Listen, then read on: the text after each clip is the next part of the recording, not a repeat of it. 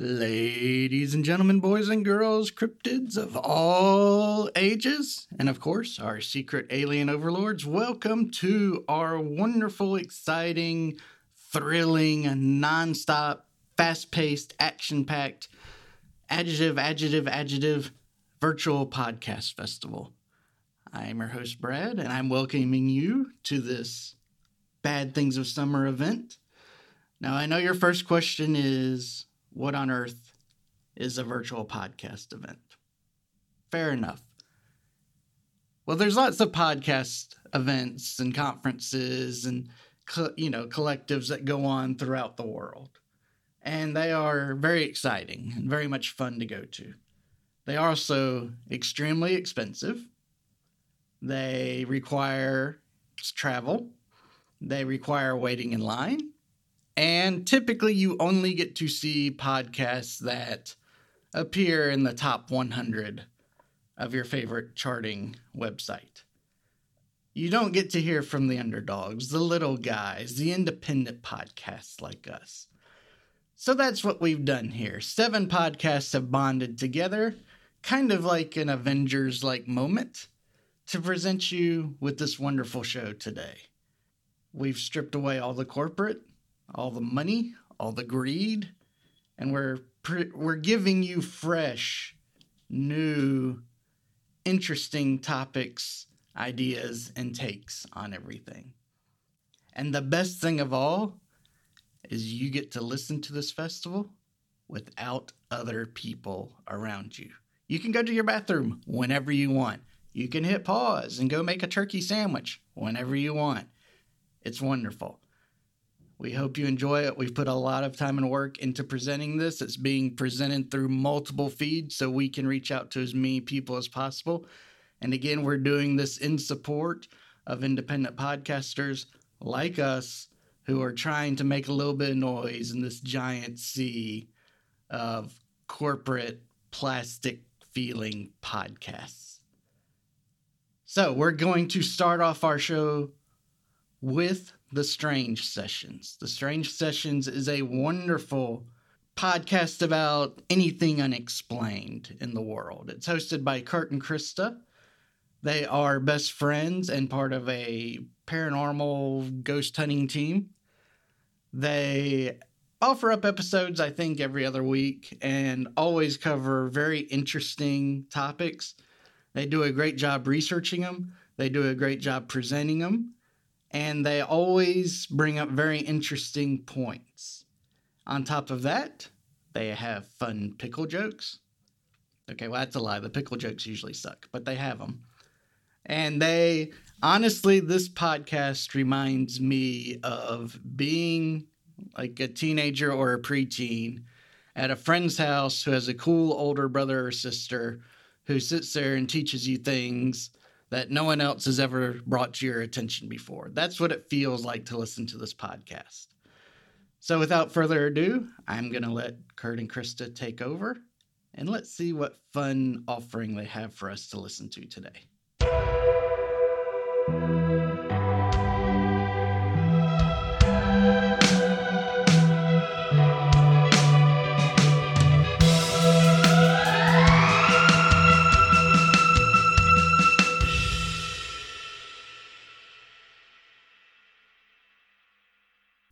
Hey strangers, this is Krista. With me is Kurt.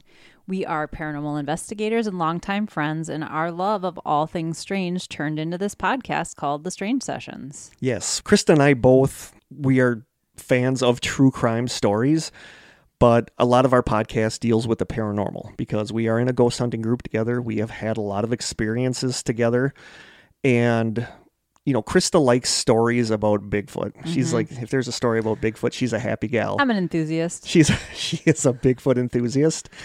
And I like stories about mysteries that are just weird, like whether or not we are living in a computer simulation, or the Betts Sphere, or Captain Coochie's Key Lime Pies, which is one of my favorites.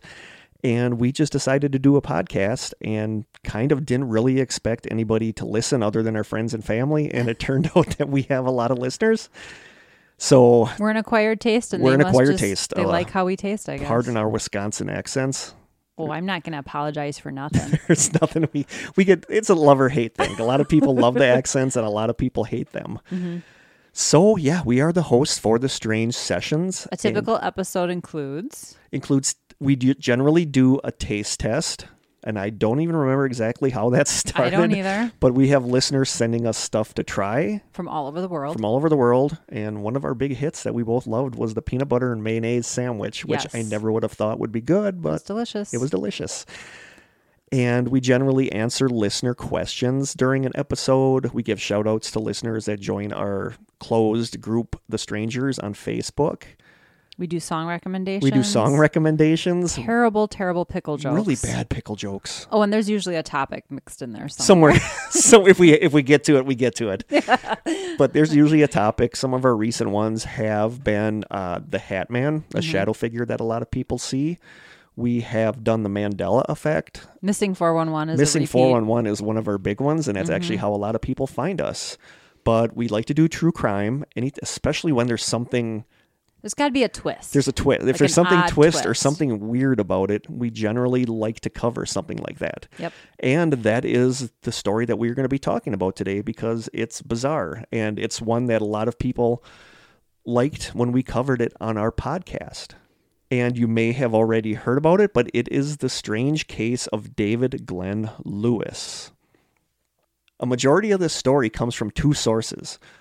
A post in the Unresolved Mysteries subreddit from someone with the name Bridge Oral, and an October 25th, 2016 post on the blog website ididitforjody.com called, quote, "Do You Know the Way to John Bonet? Anomalous Crimes and the Unsettled Death of David Glenn Lewis." David Glenn Lewis was born in 1953 in Borger, Texas. He graduated high school in 1972 and went to Texas Tech University, where he was an honor student, graduating with a degree in political science, and then received a doctorate in jurisprudence in 1979. He then passed the bar exam and became an attorney in Amarillo, Texas, and served as a judge in the town of Dumas from 1986 to 1990. By all accounts, he was a very smart, very driven person. In 1981, he married his wife, Karen, and their only child, a daughter, was born a few years later. David was a highly regarded member of a local church. He was a Sunday school teacher and a district chairman involved in the Boy Scouts of America. David was said by all who knew him to be an extremely dedicated family man, close with his parents and his brother, and an active charity volunteer. So, by all accounts, a pretty upstanding guy. And kind of like an ordinary life, really. Yeah. An ordinary life, but like strange. A very giving, very nice man. So now we fast forward to 1993. David is 39 years old. On Thursday, January 28th, 1993, his wife and 9-year-old daughter leave their home in Amarillo and head about 400 miles away to Dallas for a weekend of shopping, leaving David to spend the upcoming Super Bowl weekend at home in Amarillo. It was Super Bowl 27, which was the Cowboys versus the Bills. Late on Sunday evening, January 31st, the night of the Super Bowl, Karen and their daughter return home. They walk in expecting to find David there, with the Super Bowl having ended a few hours ago, but the house is empty. They see that the VCR is still recording the channel the Super Bowl was on. This becomes an important point later. They also find what looks like 2 freshly made turkey sandwiches on a plate in the refrigerator, and they find David's watch and wedding ring sitting on the kitchen counter. Nothing in the house seems disturbed or out of place, and since the VCR was recording the Super Bowl, they assumed that a friend called and asked David if he wanted to come over and watch the game, so he left to go do that. When David still isn't home the following day, Monday, February 1st, Karen calls the Amarillo Police Department and reports him missing.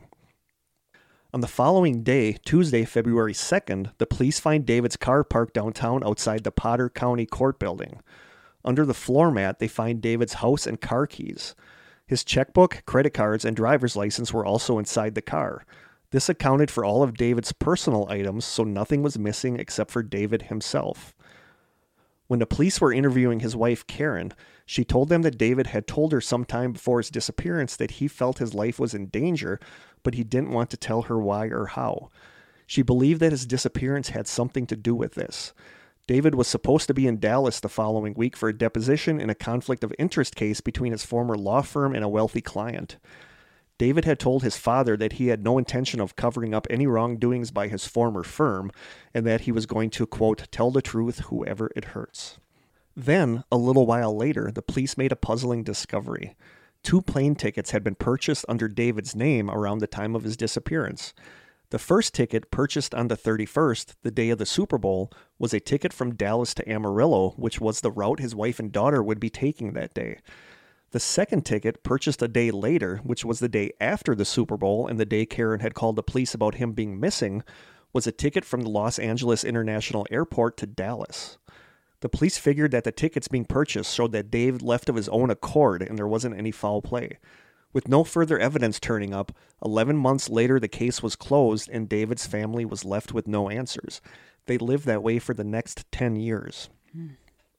That's just... Yeah, that's... I cannot imagine. heartbreaking. I cannot imagine having that kind I would of never unanswered stop question looking. hanging over your Yeah. head. Mm-hmm. Now we fast forward 10 years to 2003. Pat Ditter, a patrol detective from the state of Washington, was reading an article about the flaws in the missing persons investigations, and in particular the flaws in the National Crime Information Center's computer system at the time. Believing that possible identities for unidentified victims may have fallen through the cracks of computer databases, Ditter went on Google and put in characteristics related to about a dozen of their John Doe cases, hoping to find a missing persons case that matched their descriptions.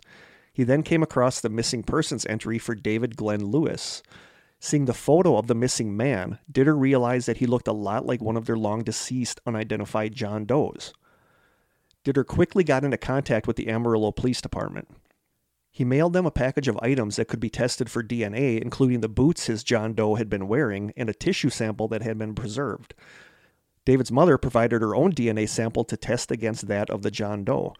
In October of 2004, 11 years after he went missing, David Glenn Lewis was positively identified as the deceased man in Washington. So now the strange part. We rewind 10 years back to 1993 for the story of the Washington State John Doe. At 10:30 p.m. on Monday, February 1st, 1993, only 24 hours after the Super Bowl and on the same day that David's wife reported him missing, 1,600 miles away from David's home in Amarillo, Texas, several drivers in Yakima County, Washington spotted an individual acting strangely on Route 24 near Moxie, which is a lonely 2-lane highway several miles away from Yakima Airport. One witness claims the individual was laying down in the road, while another claims that he was walking along the center line of the road, but either way, he was somehow wandering around the road in a dangerous manner. A motorist decided to turn around to drive back to the other side of the person to warn approaching motorists, but on seeing the man again, he was now lying motionless in the road. The police were called, and when they arrived, they found the man dead. With no identification or anything, the body wasn't identified and became a John Doe until 2003 when he was revealed to be David Glenn Lewis.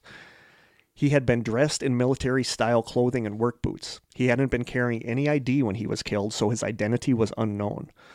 A later examination found no traces of alcohol or recreational drugs in his system.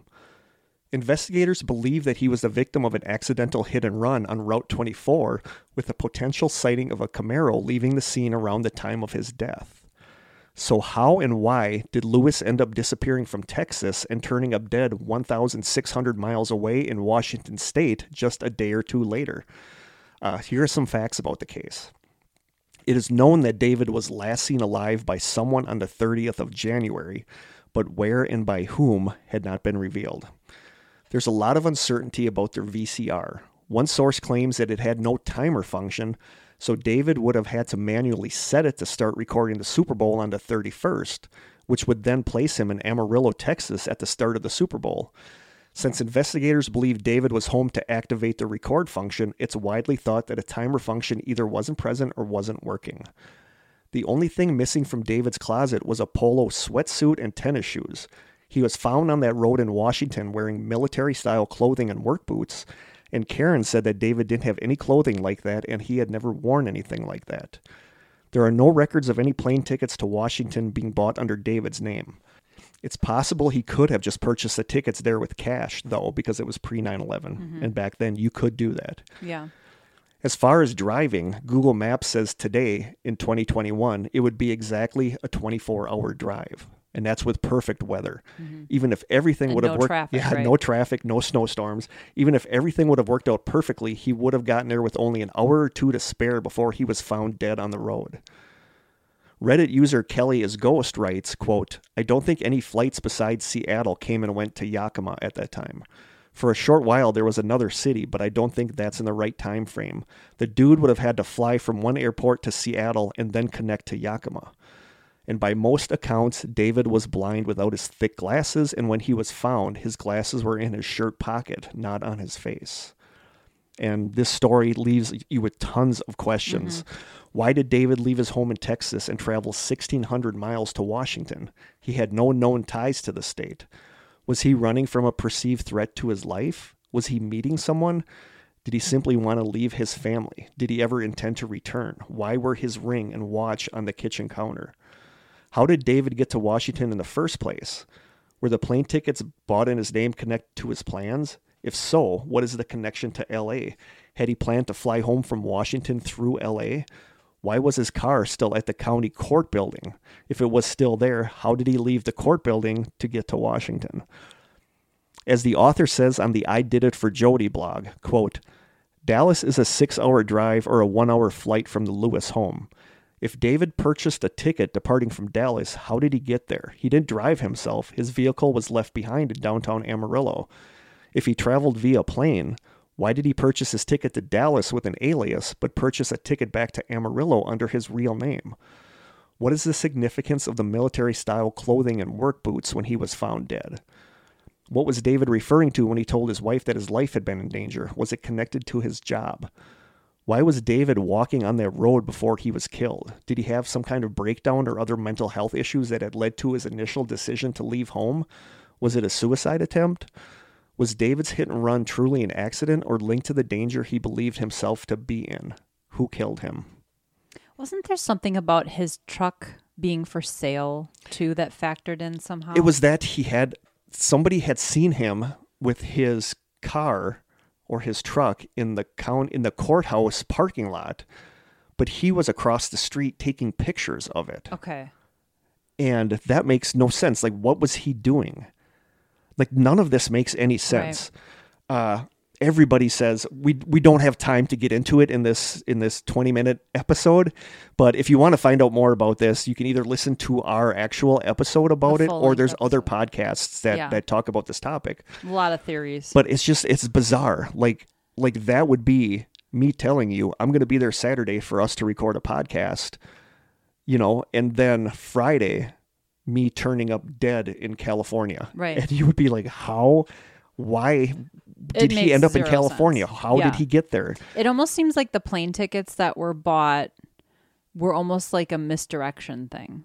But he bought, was it some kind of mental break that he had that he but when we talk about this, make him buy those tickets? Possibly. I don't know, when we talk about this in our episode, there are people that commented on the Reddit, the posts that knew him and said that he was a very, very devoted family man, and all he could talk about is how much he loved his daughter, and that they say with 100% certainty he would not just up and ditch his family.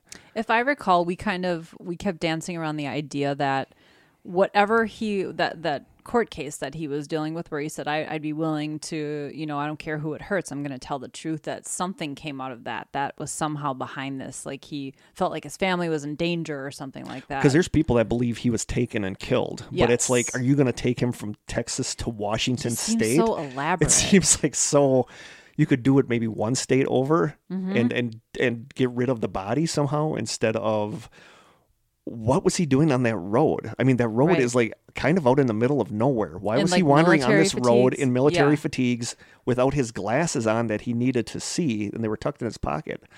There's just so many things that don't there's so add much. up. And how did he get up there so quickly? He could have, because like I said, pre 9/11, you could go in the airport, you could actually walk people to their gates, which you can't kind of do now. So it was a different time, and there wouldn't be any traces of that if he just paid with cash. But what is the story behind how he ended up in Washington State?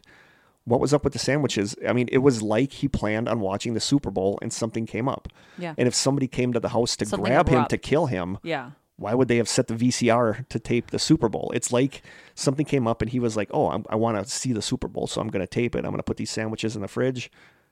Right. And then what happened from there? How did he Like end he up? was lured out of the house. How or did he end up something. on this road in Washington State? Mm-hmm. And how did he, was it a hit and run? There's just so much. I say no. I think this was like, there was foul play here. There's a lot of people that think this was a premeditated thing on his part, that he was trying to get away from his family, but people that doesn't sound right. people that know him just refuse to believe that that's what he was doing. Right. One of the theories was that he had a second family up there, but nothing ever came of that. That would have come out by now. That would have come out by think. now. It's just such a bizarre case, and it's one of those, like Krista would say, it's a head scratcher. It's a head scratcher. It's a real head Those are my scratcher because favorites. a lot of it doesn't make sense. You just can't land on one specific theory because there's No. not one theory that fully answers all of the questions. No, and the hardest thing for me in something like this is to empathize with a family. Like Right. how They're always going to have I questions. could not imagine something happening to you and me never understanding Right. or knowing exactly what happened. how or why or who did why it. it happened. So like I said, we could not get too far into this. We just kind of wanted to give a little summary of what happened because we think this is a fascinating case. Mm-hmm. So if you're interested in more, you can check out our other episode about it, or you can check out, because other podcasts have done this topic. It's just a fascinating one. Yeah, definitely. And I think that's really all we have. So Yeah. Thank you guys so much for listening. We just wanted to give you a little Taste. a little hors d'oeuvre of what the strange appetizer. an appetizer of what the strange sessions is like. So from Krista and I in the Strange Cellar, until next time, stay strange.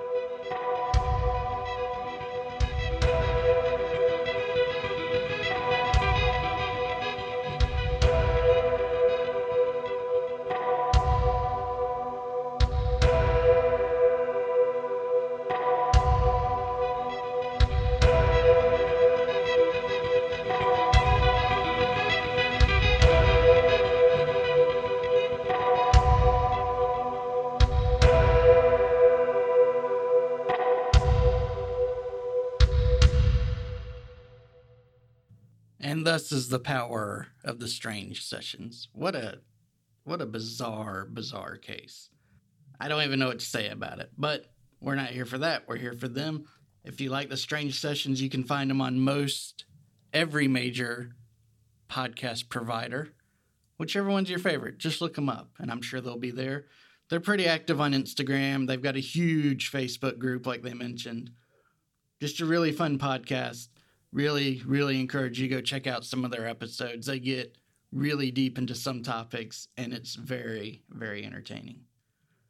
Okay, up next, we are going from Kurt and Krista and their warm and fuzzy feeling podcast to Quite Unusual, a podcast hosted by Nicole and Noelle, two best friends who are indescribable. That's the best way I know how to describe them. Now, they too do a crazy amount of research for each episode and always hit it out of the ballpark. Their coverage of the Jonestown Massacre covers 5 episodes that are all close to 2 hours long, I think. That's how deep they go. And they present it in a very entertaining way. They're fun girls. They're the sort that if you wanted to go get drunk and sing Love Shack and karaoke with someone, you'd pick Nick and No to go with you. So without further ado, I'm going to let them present their little tale for us from Quite Unusual. Quite Unusual.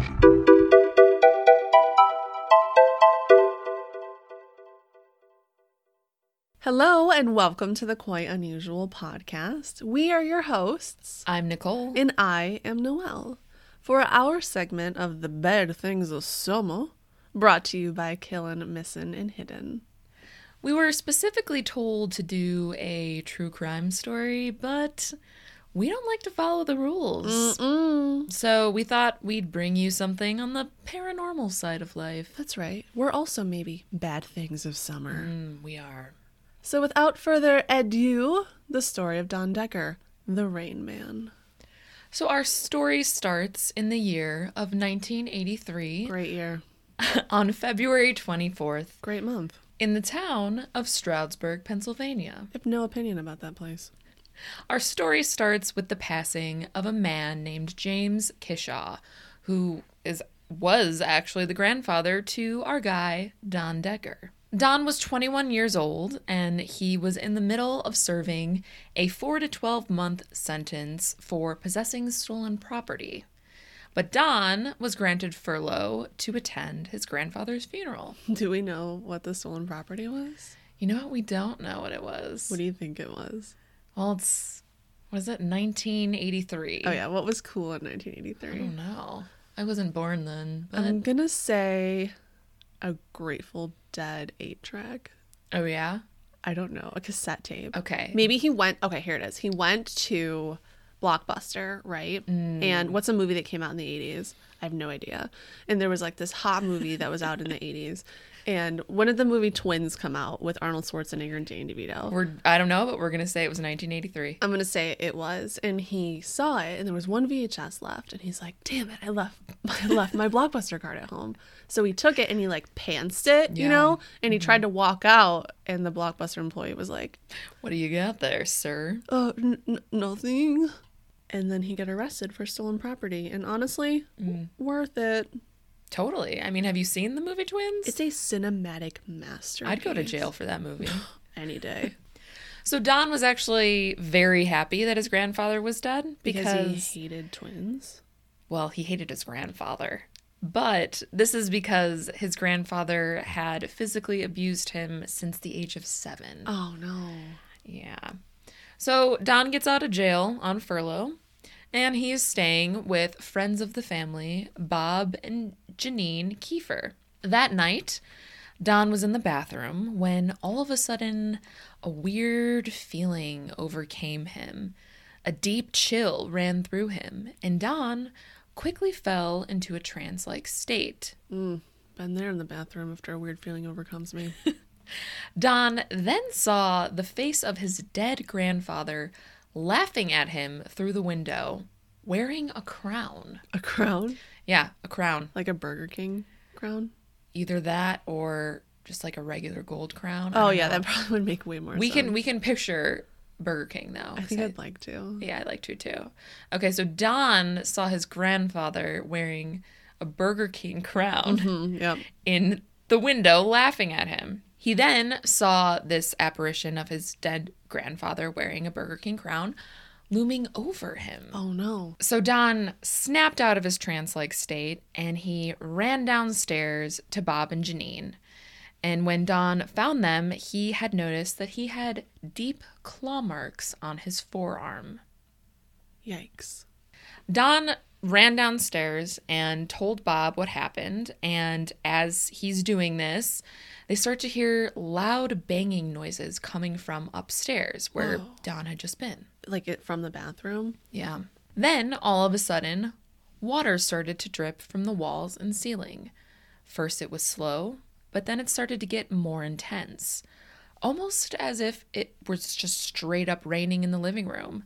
And then Don fell into another trance. Because he was hit by the rains of Africa.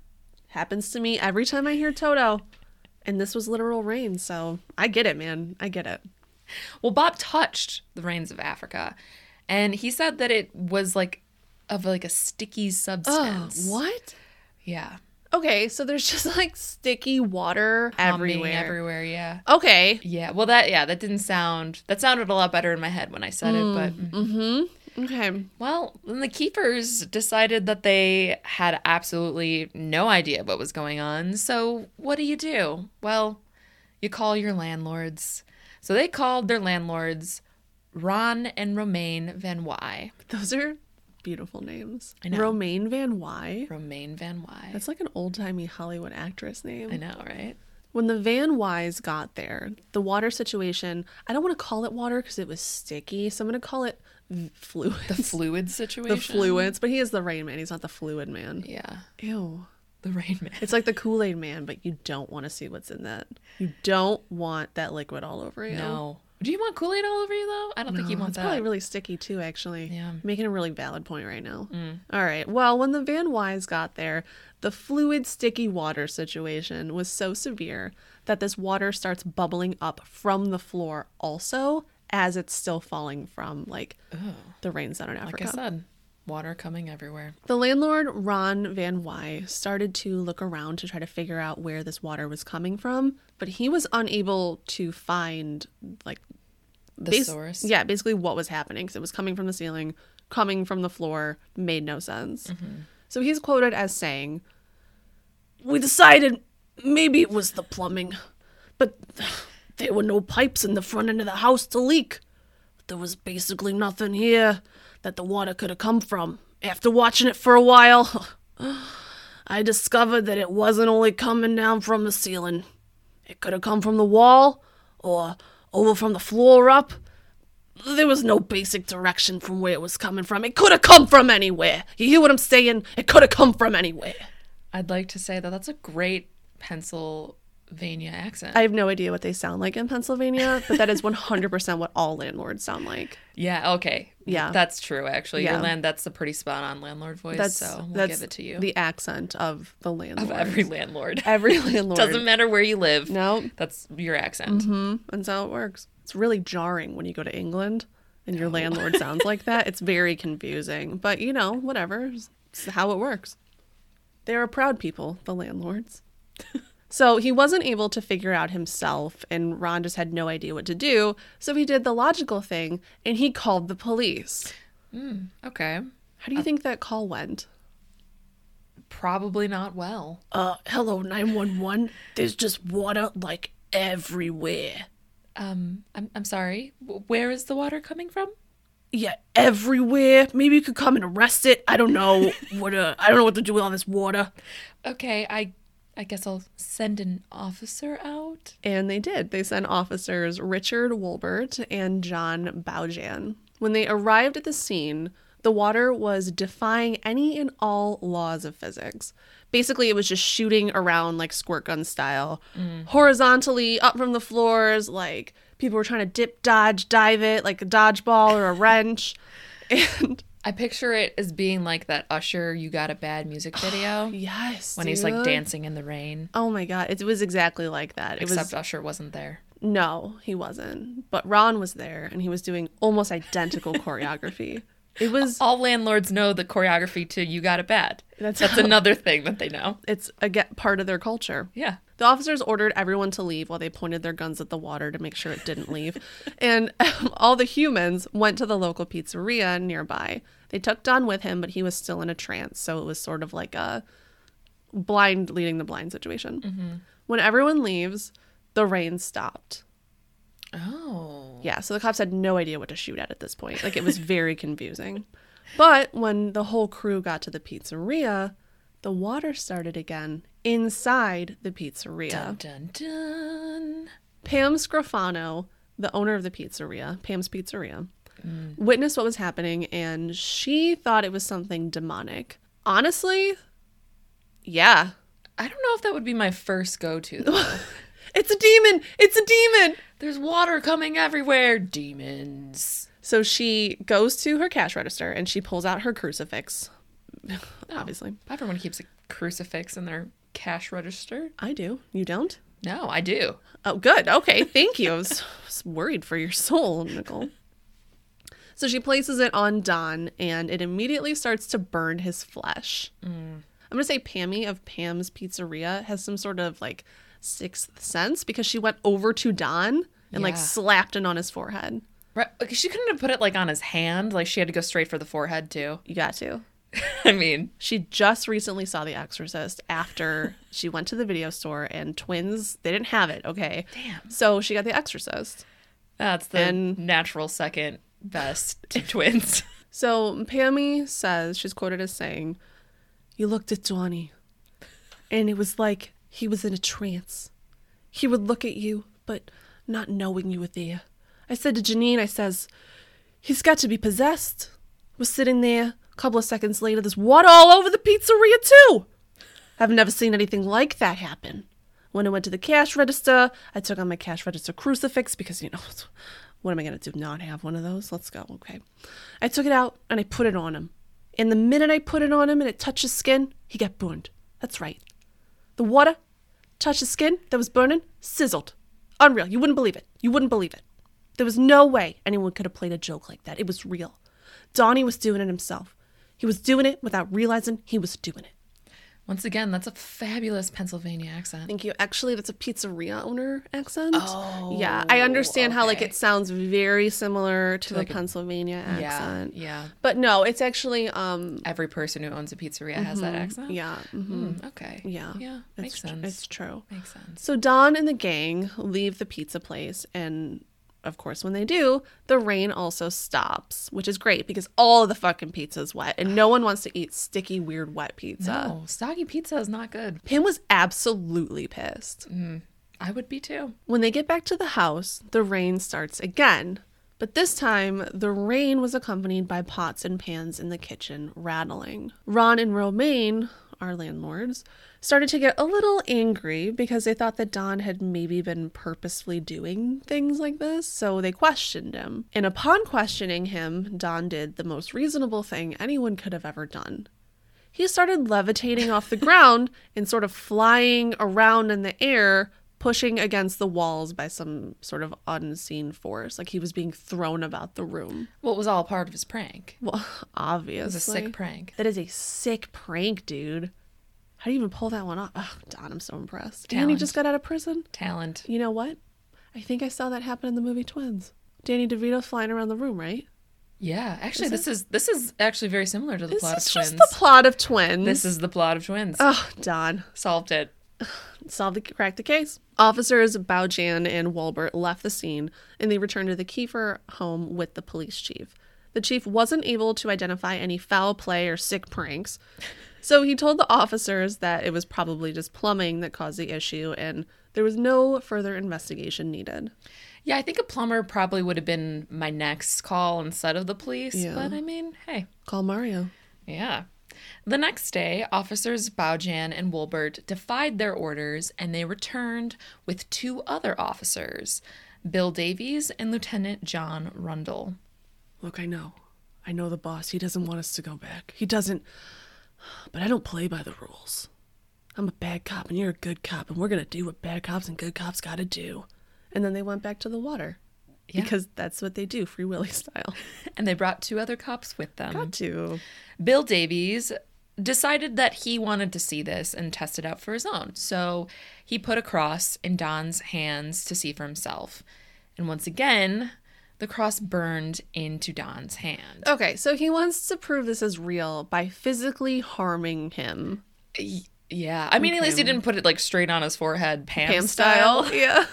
But yeah, I guess that's the only way to like decide. I don't know. I guess. Davies then took the cross back and described the cross as being, it's not hot, but it's hot. Oh, yeah. I get it. It's like when you have a crush on someone, you're like, okay, he's cute, but he's like hot, but he's not hot. Like, we're not talking like Chris Hemsworth hot here. Right. Like, he's hot. But he's not hot. No, like totally not hot, but he's hot. Like, if you put like a cross on like a demonically like possessed guy, he's like that hot. You know what I mean? Right. Yeah, totally. Right. Mm-hmm. Once Davies takes the cross back, Don is then levitated once more and thrown into another wall. It's, oh my It's just God. like the worst weekend for They this are guy. not getting their security deposit back. I will tell you that one. I mean, he comes out of prison, he's on furlough, he gets a little taste of freedom, and what does he get? Burned crosses on his flesh and thrown into walls. The worst furlough ever. It is. But this time, after Don was thrown against the wall, he was left with 3 claw marks on the side of his neck. Whoa, really? It was 3? 3. That's the mark of the beast. Thinking something a little more sinister may be going on, Ron calls every preacher in Stroudsburg, but they all decline to help. All except an evangelical preacher who they just refer to as Reverend Johnson. Not his real name? Well, it was a woman, actually. Oh. And I don't think it's her real name. The lady preacher. There is absolutely zero info on this woman online, and this was actually a case that they did in Unsolved Mysteries. And Unsolved Mysteries wouldn't even give her name. They just referred to her as Reverend Johnson. Okay. So the mysterious Reverend Johnson comes to save the day. So she comes to the house, and she prayed with Don. During which, while they prayed, Don would enter in and out of sporadic convulsions. The longer they prayed, the more peaceful Don appeared. And by the time they were done praying, Don actually seemed like himself again. Oh, good for him. By this time, Don's furlough was over, and he had to head back to jail. So Donnie Boy's sitting in prison, and he's bored because he's in prison, and there's not a lot Nothing to do in there. prison. Yeah. He starts wondering about this ability that he has, and he's sort of like, can I control this? Can I do this sick prank in prison? Well, he is the Rain Man, so... Who doesn't love a prison prank? So Don starts to concentrate really, really hard, trying to make it rain like he did before. He's hoping for dollar bills this time, but he actually started making this sticky, gross water come up from the floor. Oh. Uh-huh. So while Don is in the process of making it rain, which just sounds so cool, but it wasn't. Yeah. A Just prison- think of that song. Yeah, I know, Make me it too. rain.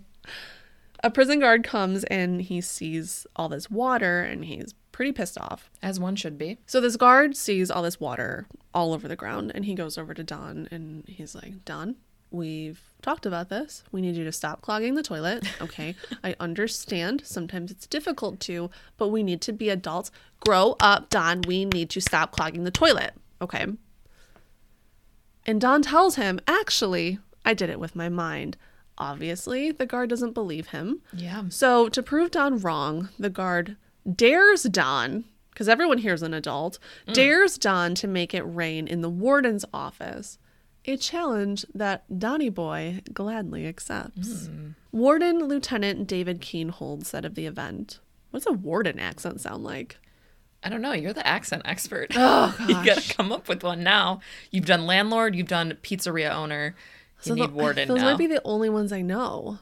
What's a warden sound like? What's a warden sound like? Okay, I got this. Ready? I was sitting at the desk writing a report. I was all but... Do you hear the subtle difference? Yeah, that's definitely what a warden sounds like. I think... Yeah. Uh-huh. Yeah. mhm. Yeah, it's like there. It's just there. I've seen Orange is the New Black, so... Yeah. I was sitting at the desk writing a report. I was all by myself in the administration area. Nobody else was around. It was approximately 8 in the evening. At the time, I didn't feel anything, but then my shirt was sort of drooping down, and not in a sexy way. And right around the center of my sternum, about 4 inches long, 2 inches wide, I was saturated with water. I was startled. I was scared. I was intrigued. Having witnessed what Don can do firsthand, everyone in the prison just has no choice but to believe Don. So the warden decides to call his friend, Reverend Blackburn, for some help. They tell the Reverend what's going on, and he doesn't believe this at all. This makes Don super angry, and all of a sudden his demeanor changes. His cell suddenly becomes filled with a strong odor, and the rain comes again. And as we know from other demonic possessions, usually there's a pretty stinky smell involved. Yeah, poltergeists and demons, they don't smell too good. More like poltergeists. The Reverend describes the smell as the smell similar to death, but multiplied by 5. Oh, okay. Yeah, he's a math guy. So, like 5 deaths. Yeah, like if there were like 5 dead guys, Okay. that's exactly what this would smell like. Got Not it. 4, not 6. 5. Yes. The Reverend, who now believes Don, decides to put on that Madonna song, Like a Prayer. And they sit naturally. down and they also pray and then sing just like the chorus of that song because it's in the Bible. And while the two Genesis 1. Genesis 1 includes the lyrics to the Madonna song, Like a Prayer. Little known fact. Don't check, just trust us. While the two are praying together, the only thing that does not get wet in the cell is the Bible, because it was a laminated version that the priest likes to read in the pool. It's his bathtub Bible. That's his bathtub Bible. Okay. The Reverend said, "So help me, it was a frightening thing. I think I was praying more for me than for him. I prayed, and it was only a brief period and the rain stopped. He subsided and you could feel a peace. He said thank you. He had a tear in his eyes. We hugged and we prayed together. He was possessed. There was no doubt in my mind. There's no way a human could do what he did in that room. There's no way that he did anything. But what he did was spiritual, and it wasn't of God. Guaranteed, it was not of God.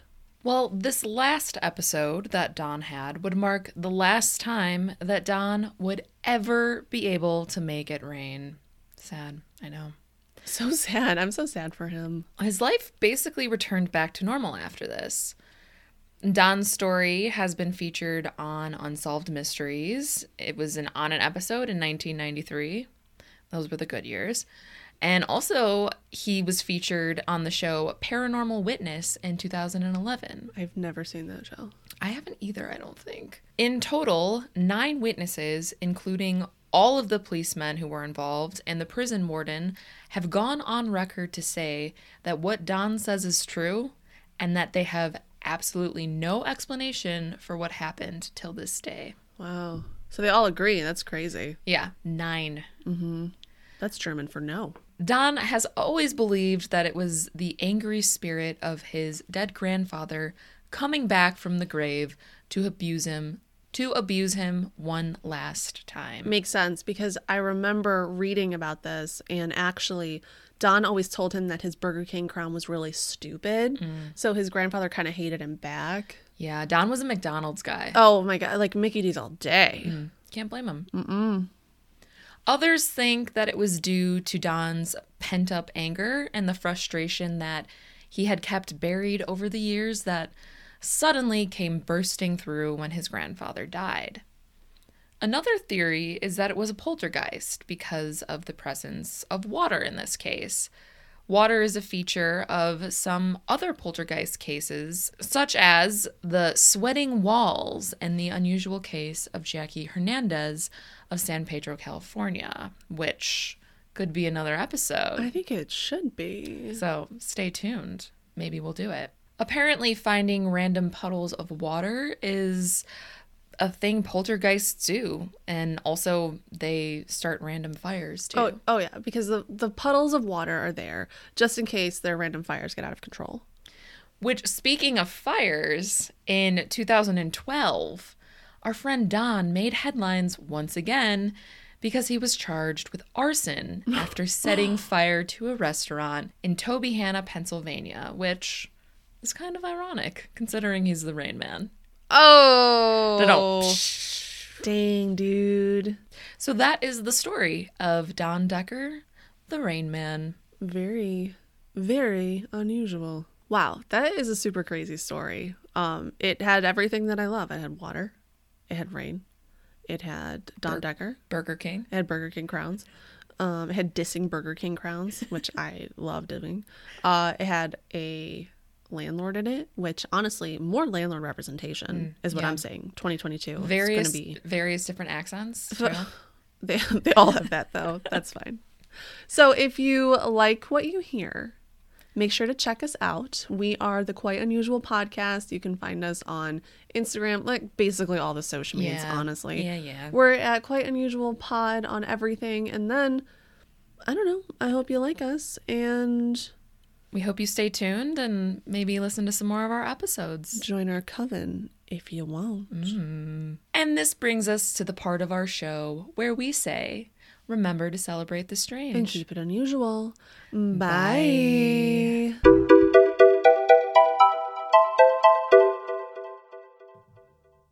You know, you try to put a podcast event together and you create certain rules for everybody to go by so things run smoothly.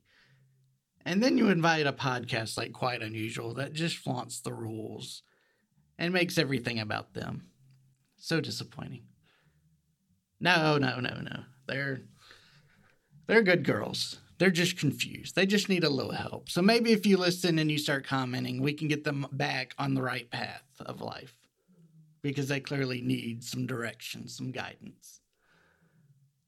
But they are one of my favorite podcasts, I'm ashamed to admit. Hope you will go check them out. Again, like they said, you can find them pretty much anywhere. They are super crazy active on Instagram. They post weird and funny stuff all day on there. I don't know that they ever actually sleep. But I also don't know that they're truly human either. So, I think it'd be unfair to make such an assumption. But that's quite unusual. Hope you enjoyed their tale that did not follow the rules. Thanks, girls. All right, next, we're going to go to a podcast that I know will follow the rules, grudgingly and complaining the whole time, but I have faith in them. This is It's Always the Husband podcast. It is hosted by Sarah and Megan, two best friends who work in a deodorant factory and are just very raw, let's say. They're also probably the funniest podcast I listen to. In all honesty, they make me laugh harder than anyone else on my little podcast rotation. Again, very raw, not for everybody necessarily, but they've got good stories and they present them in a humorous way. And in case you can't tell from the show's title, usually the bad guy in the case is the husband. So I will shut up and we will let Megan and Sarah do their thing. Hi, this is Sarah. And this is Megan. And we are the hosts of the podcast, It's Always the Husband. Because it is. Right. It really is. So if you watch crime TV shows, which I'm sure you do if you listen to podcasts, this kind of a podcast, we watch these true crime shows like Forensic Files, Betrayed, pretty much anything on the Discovery Plus network. And what we do in our podcast is we watch these episodes, we recap the true crime story, but we add in a bit of our critique, we Correct. could say, to the reenactment efforts of the crime show. Usually the actors maybe aren't Oscar worthy, you could say. Correct. Right. Or Emmy worthy. Or Emmy worthy or Tony or off Broadway. No. Worthy. Nope. Nope, they're off the street. Do you want $5? Come pretend to be this murder victim. And of course, that's how we want it. That's how you want it, right? And the other component of this, right, is that it has to be the husband. Yes. Who commits the foul murder. Right. The husband is going to be the guilty person. And we have an endless supply of husband murdering wives stories, which is sad, really. And we have an endless amount of husbands between the both of us, too. So right. We've been married quite a few times, so we comment on life, our lives, fashion, pop culture. Yep. All of that together in our show. Yep. So if you like true crime shows, kind of pop culture, the year it happened, ragging on bad clothing, terrible wigs, horrible acting. Oh, terrible wigs is our favorite. That's our show. But for Brad, in this special episode, we decided to kind of mix it up a bit. So our tagline for our show is, just pay for the divorce. Don't kill your spouse. Right. Just pay for a divorce like everybody else does hundreds of times. We've been married several times. Many times. It's no big deal. So we say just pay for the divorce, but we're going to tell you a story about a woman who made divorce in a bottle.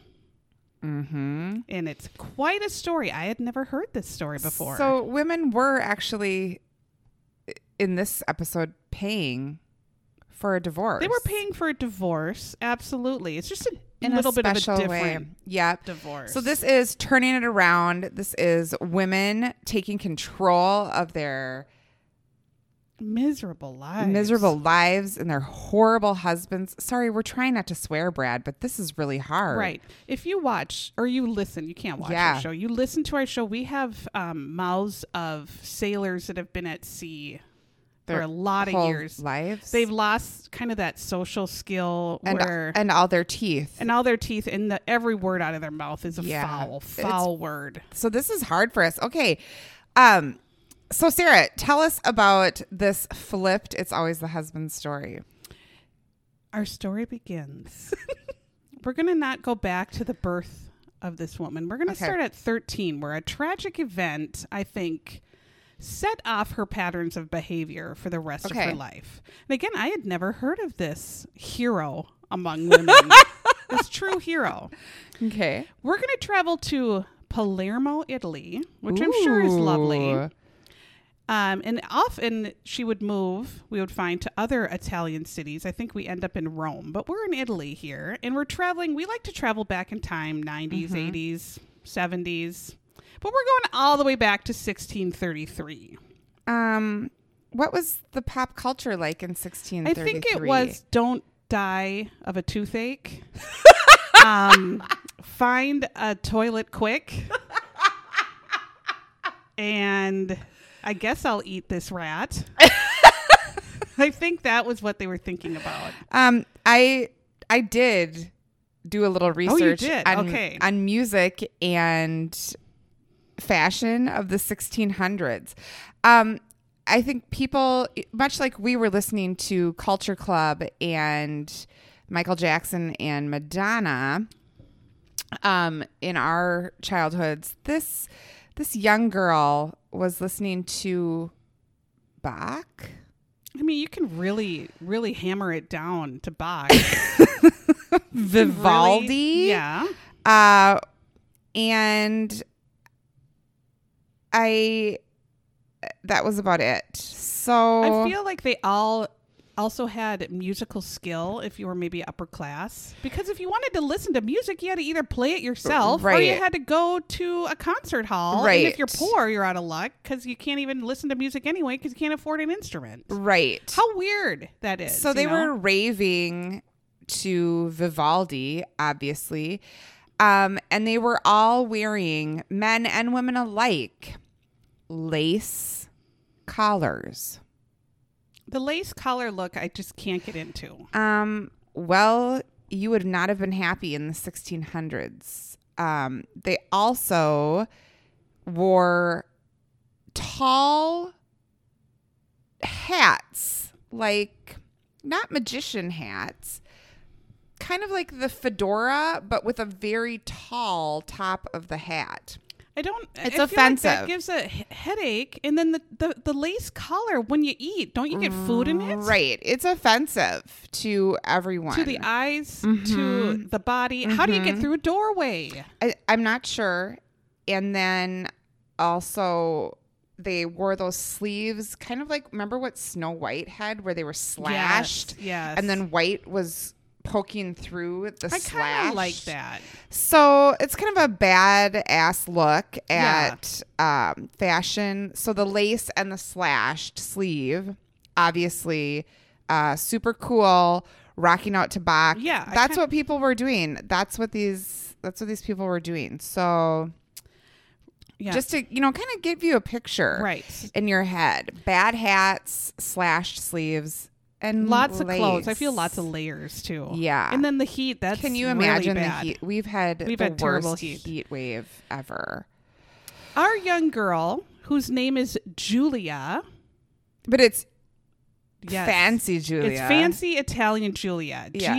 Giulia. Yep. Julia Tofana. Julia Tofana. Her mother in 1633... and I don't know how to pronounce this name, but I'm going to say give it a shot. Yeah. Had just been executed for what? Murdering her abusive husband, Francis. You take that, Francis. Stop being like that, Francis. But then she gets executed for it. Of course, she's executed. You may not know this, but over history, women haven't been treated that well. What? I know, it's shocking. It's really shocking, but over the years of humanity, women have really, been given the shaft, surprisingly. Okay. Lots of, laws against our rights, starting way back in old caveman times. We couldn't even get the paint to paint on the cave wall.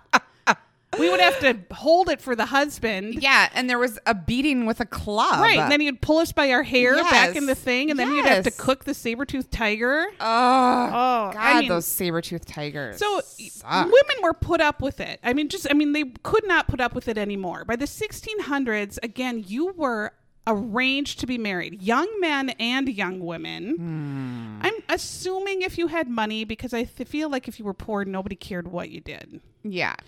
Marriage in the 1600s was very often just arranged for political purposes, money purposes, and many people just assumed they were like a prison sentence. You didn't know. Right. God. You would probably have to procreate a few times to carry on if you had a title or needed an heir. But it was often just misery, abuse. Women could not go to the law because there were no laws protecting women. If you were abused by your husband, treated poorly by your husband, you were considered their property. Your husband could do with you whatever he wished. There was nothing that would help you. So this setting is what is building. It's Julia. Young Julia is growing up. She also was really smart and liked to create potions. So she would grow up around different, they would call it apothecary, which I feel is like British says as well. Sherlock Holmes would visit a lot of apothecaries where there's different potions as perfume or put this on your neck to clear up all the food that's falling into your dang lace collar and giving you big sores. Rub that on there. And I bet they had beautiful little sparkling glass bottles and little, just you can imagine these great apothecary just a medicine. glimmer of beauty in their hellish lifestyle. Right. Yeah. She was learning all of these little tricks of the trade. With growing up without a mother and a father now, yes. right? Yeah. Julia started her own apothecary, selling potions for health and beauty, makeup. A lot of times because of the smallpox or diseases, you would see a lot of the wealthier people like covering their face in powder.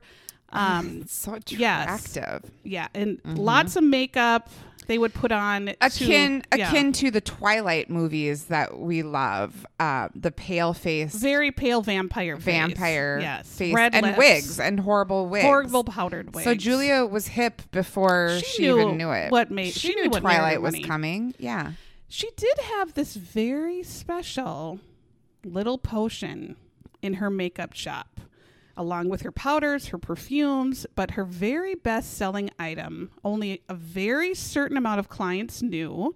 They had to be vetted. So Julia worked with her daughter when she eventually had a daughter, but there is I could not find any information about a husband or if she was ever married, but she did have a daughter. She was too smart for that. Right. She had workers or assistants that were very trusted and they knew of her secret in business. So if you were a client buying this best-selling item, you had to be okayed either by other clients or by her workers or by Julia or her daughter. Right. This was a liquid potion. Okay. It looked like a perfume. Women could buy it and it would just go amongst all their other makeup. On their little makeup table you would have wherever, you probably had your own quarters because there was always the husband's room and the wife's room. And God, they were so lucky. They were. That was a setup that should never have gone away. Why? Yeah. You need your own wing of the house. Your husband needs his own wing in the house. And you meet once in a while after you've had one too many drinks. Too many. Yep. Then so you don't remember barely remember it. Yeah, you don't remember it and it's done. Yep. Now this, of course, the beautiful bottles. It was a small decorative bottle and it had, I found weird, St. Nicholas. That St. Nicholas, Santa. Like Santa? The St. Nicholas that inspired Santa Claus was painted beautifully on the bottle. And this vial, again, of liquid was called Aqua Tofana, named after Julia. Except Aqua Tofana was an extremely deadly poison. Nice. This was a mix of arsenic that she ground in with a special formula of belladonna, a very poisonous flower, and lead. And the ancient Greeks died of lead poisoning a lot because they would drink wine out of pure lead cups. Oh my God. And so they would realize they would get sick and die. Well, they had lead poisoning so bad because they would have lead silverware. Can you imagine if we drank our wine out of lead? We wouldn't have made it. We would have been dead. Yeah. No. We would have been dead decades ago. Yeah, they found all that, like when archaeologists would go look, they're like, well, my God, they're drinking out of lead. I don't know. You live and you learn. Yeah. You sure do. Now, this deadly mix was divorce in a bottle. But Yeah. again, sold as Aqua Tofana. So if you were married to the worst human in the world, which it seemed like a lot of these Italian women were married to, divorce didn't even exist. That was not an option. Women either got married and suffered, got married and prayed to become a widow every day, or literally they had to go get into be a sex worker. Those were your only choices. Oh my God, that worst. was it. When women started hearing around the various towns she would live in, she moved quite a bit. I think maybe the heat started coming on and she would move again. The heat is on. They would buy this perfume, and what you had to do, she would have to give you kind of directions so it wouldn't be so obvious. You couldn't divorce your husband, so then you would just need to use a drop or two. So it had to go work over 3 or 4 sessions. The first drop would make your husband really tired and weak, so he would start thinking he's coming down with something, either a cold or, you died really from a mosquito bite then. You stubbed your toe and you died. Right. You had a toothache and you died. Right. You ate, bad pork and you died. You got a cold and you died. Yeah. I mean, you just died all the time. So people were like, well, I guess he died.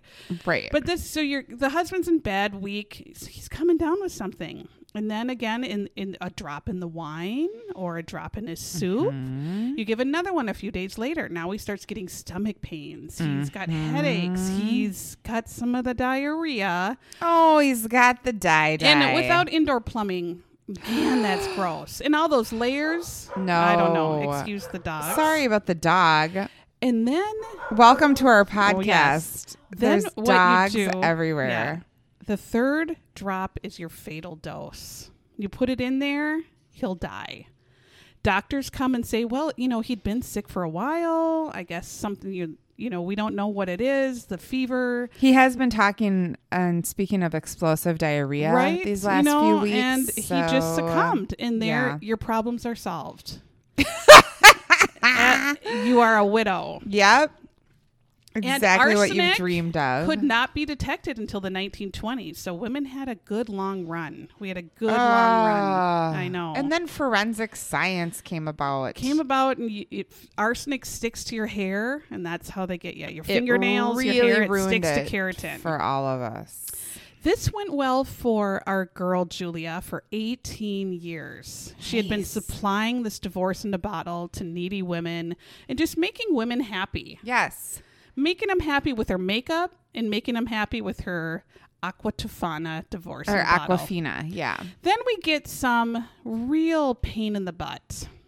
This nervous Nelly wife, this real wimp, buys the Aqua Tofana, puts it in her husband's soup like directed, and what do you know? She has a conscience. She must like her husband or something. I mean, can you imagine? And right when he's about to drink his soup, she yanks it away and tells him not to drink it. Nelly. So, of course, the husband's like, why are you doing that? What happened? And she spills the beans. Instead of lying, come up with a lie and just say, I saw a bug in it. But then again, they probably ate bugs. I don't know. Or say a little bit of, the cook's diarrhea got in it. Oops. The cook has the cholera, Don't eat that. She didn't lie well enough. She told the whole truth that I was going to kill you and I got this poison from Julia Tofana. What? Come on. She gave up the entire network, all of her associates, Julia's shop. She gave up other women that had been buying the formula, all of it. So the husband went to the police. She was like a narc. know-it-all. Yes. Yeah. Julia was well loved, of course, by all the women of the town. So she was protected at first. A local church took her in, sanctuary. She could hide there and live there, her daughter and her associates. But then some total loser spread rumors that Julia had been poisoning the water system. Your water system is already poisoned. It's already dirty. You're it's already drinking horrible. Out of lead. Yes. There's lipstick. What are you talking yeah, about? there's lead in your lipstick, you stoops. So the whole town freaked out. You'd have no sanitary toilet issues. You throw garbage out your window. You throw your chamber pots out your window. Yes. What are you talking about worried about your water? So the church had to give Julia up, which, I mean, that's shady to me. Come on. Don't give her up. Sanctuary. She Just was- like Quasimodo had. Yes, I was just going to say sanctuary.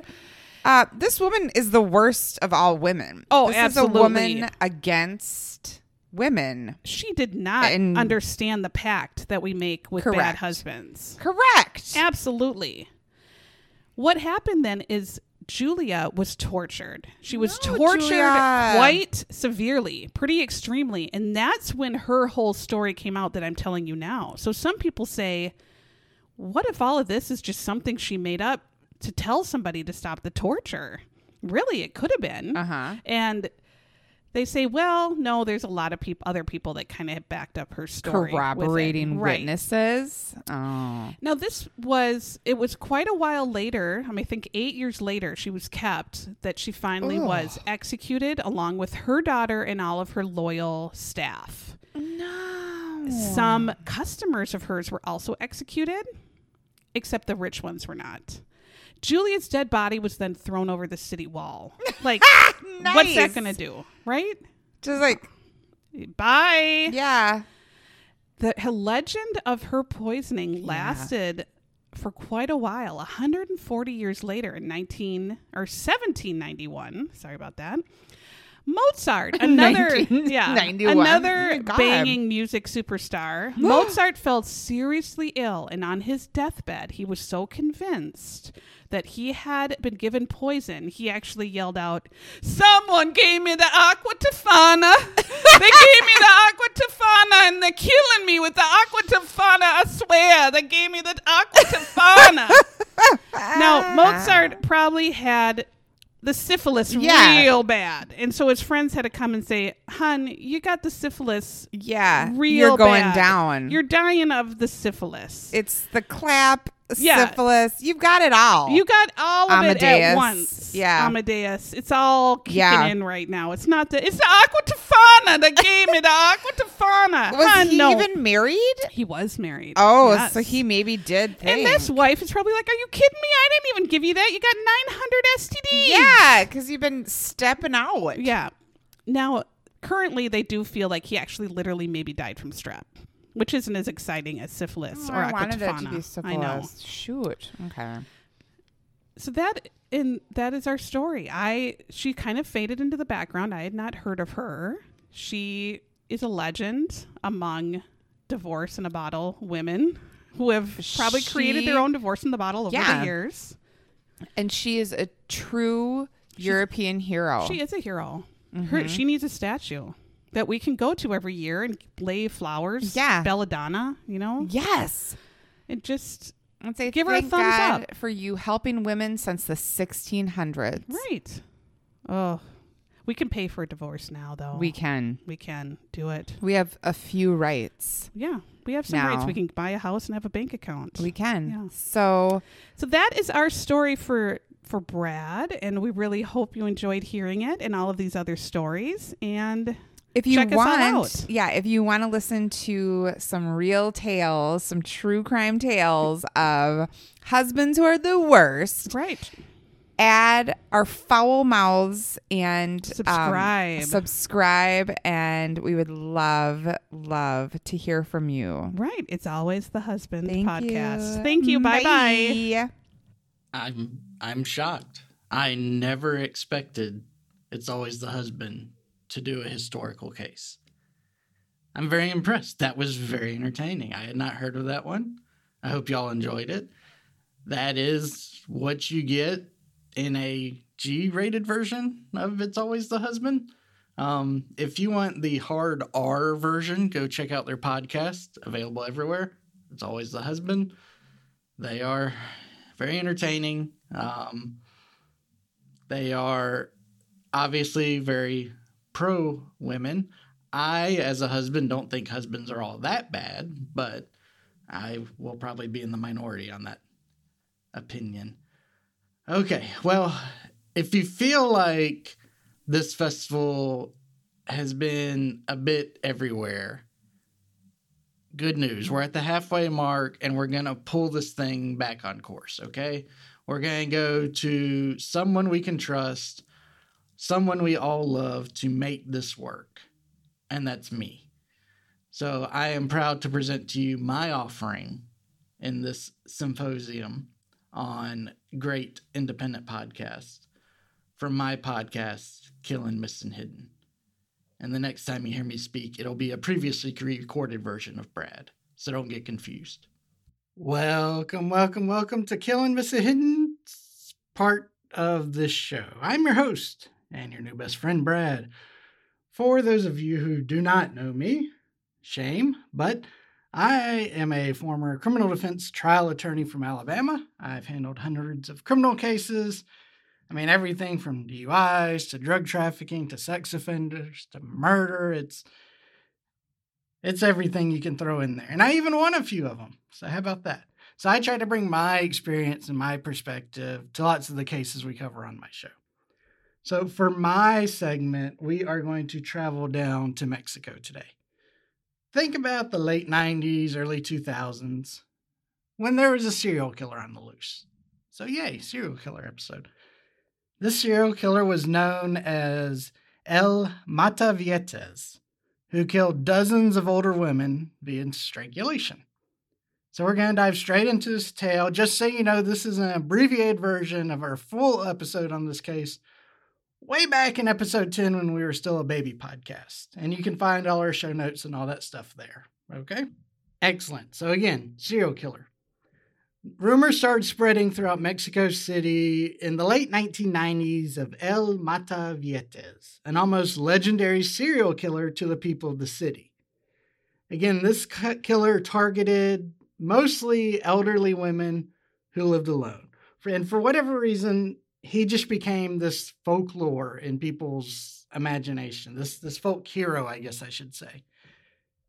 And it's unexplained and unusual why the legend would start in the late 1990s, because the first murder that could ever be connected to El Matavietes occurred in 2002. So we're going to run through these murders kind of quick, all right? The first victim was a lady by the name of Maria de Luz Gonzalez, who was found murdered in November 2002 after being beaten and strangled to death. Then in February 2003, we have another victim fitting this profile. A third occurred in November 2003. By this point, police were taking these El Matavietes rumors seriously and had interviewed enough witnesses from the crime scenes to develop what they believed was an accurate composite. Apparently, a few folks had seen someone strange leaving some of these crime scenes, all right? So the composite could fairly be described as a tall, muscular man who would pose as a social worker to gain his victim's trust. Now, why would he pick a social worker? Well, because at this time, the Mexican government had instituted a new program that essentially provided free health care to all citizens over the age of 70. And these nurses and social workers and whatnot would actually come to your house. So he would dress up as a social worker, knock on the door, gain entry to the house, and then once inside, the killer would use whatever he could find to strangle his victims. He used, we're talking, silk stockings. We're talking phone cords, electrical cords, a belt, just whatever he could get his hands on. Now, while police kind of got a good momentum going at the start of this investigation, politics got in the way. See, it was an election year. And you had the people in power wanting to suppress the idea that there's a serial killer on the loose, while the people wanting to get power just wanted to play up the idea as much as they could. I mean, they were distributing information, pamphlets, brochures, everything they could, solely in an effort to discredit the party in power so they could reclaim the throne. Yes, I know, it's shocking. Politicians acting like selfish children. Apparently it happens all over the world. And the police were kind of stuck in the middle. They couldn't really make either side upset without risking their own careers. So what they decided to do is just release a sketch with a kind of vague warning that be on the lookout for this dude. He's connected to some murders, not much else. Now, interestingly, they did not release one sketch. They released two. One of a man and one of a woman. Why would they do that? Why release two sketches? Well, they were under the impression that the killer was actually a member of the homosexual or transgender community in Mexico. So they were concerned that people would see the killer actually as a woman and become confused and not report information like they wanted them to. Now, as you might expect, Mexico's got the machismo culture, right? So the police were kind of brutal. They just constantly harassed the homosexual and transgender communities. They made over 50 arrests just from these communities, trying to figure out if they could, stumble into the serial killer instead of, trying to collect more evidence.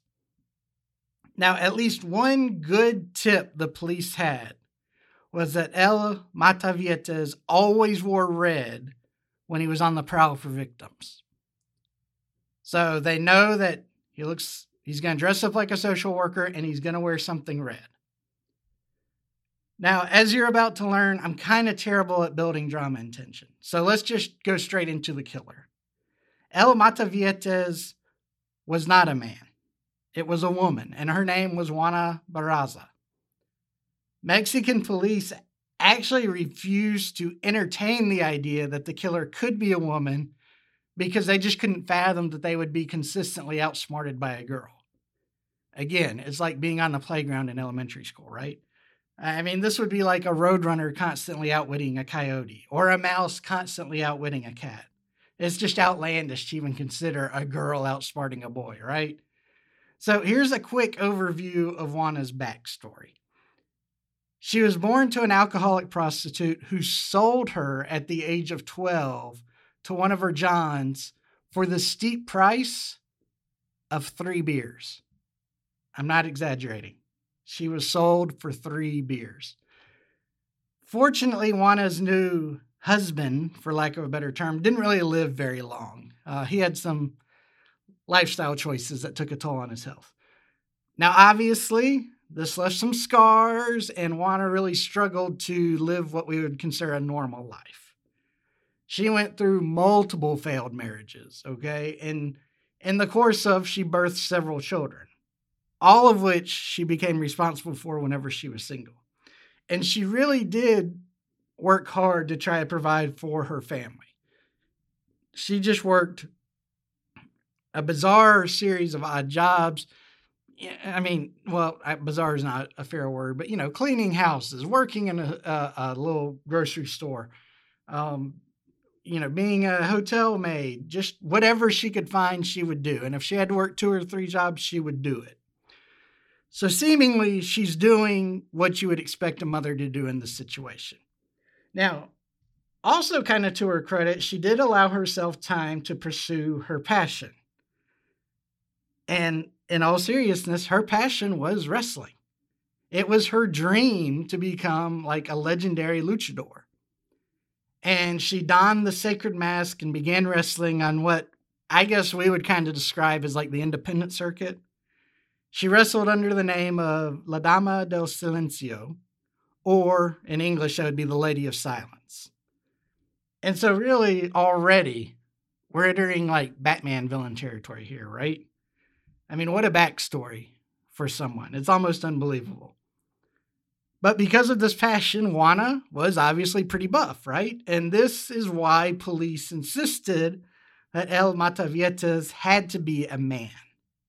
But otherwise, their composite sketch was pretty spot on with how she looked, and they had her MO down pat.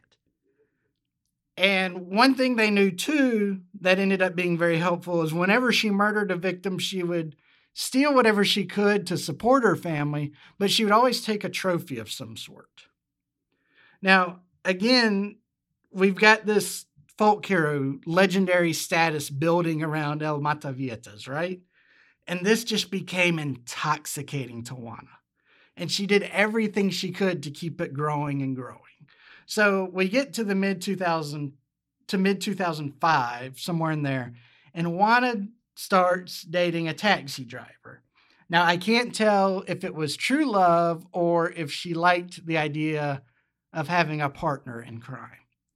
Now, what I love is the taxi driver's nickname, and what he's always referred to as in all the articles is El Frijole, or the bean.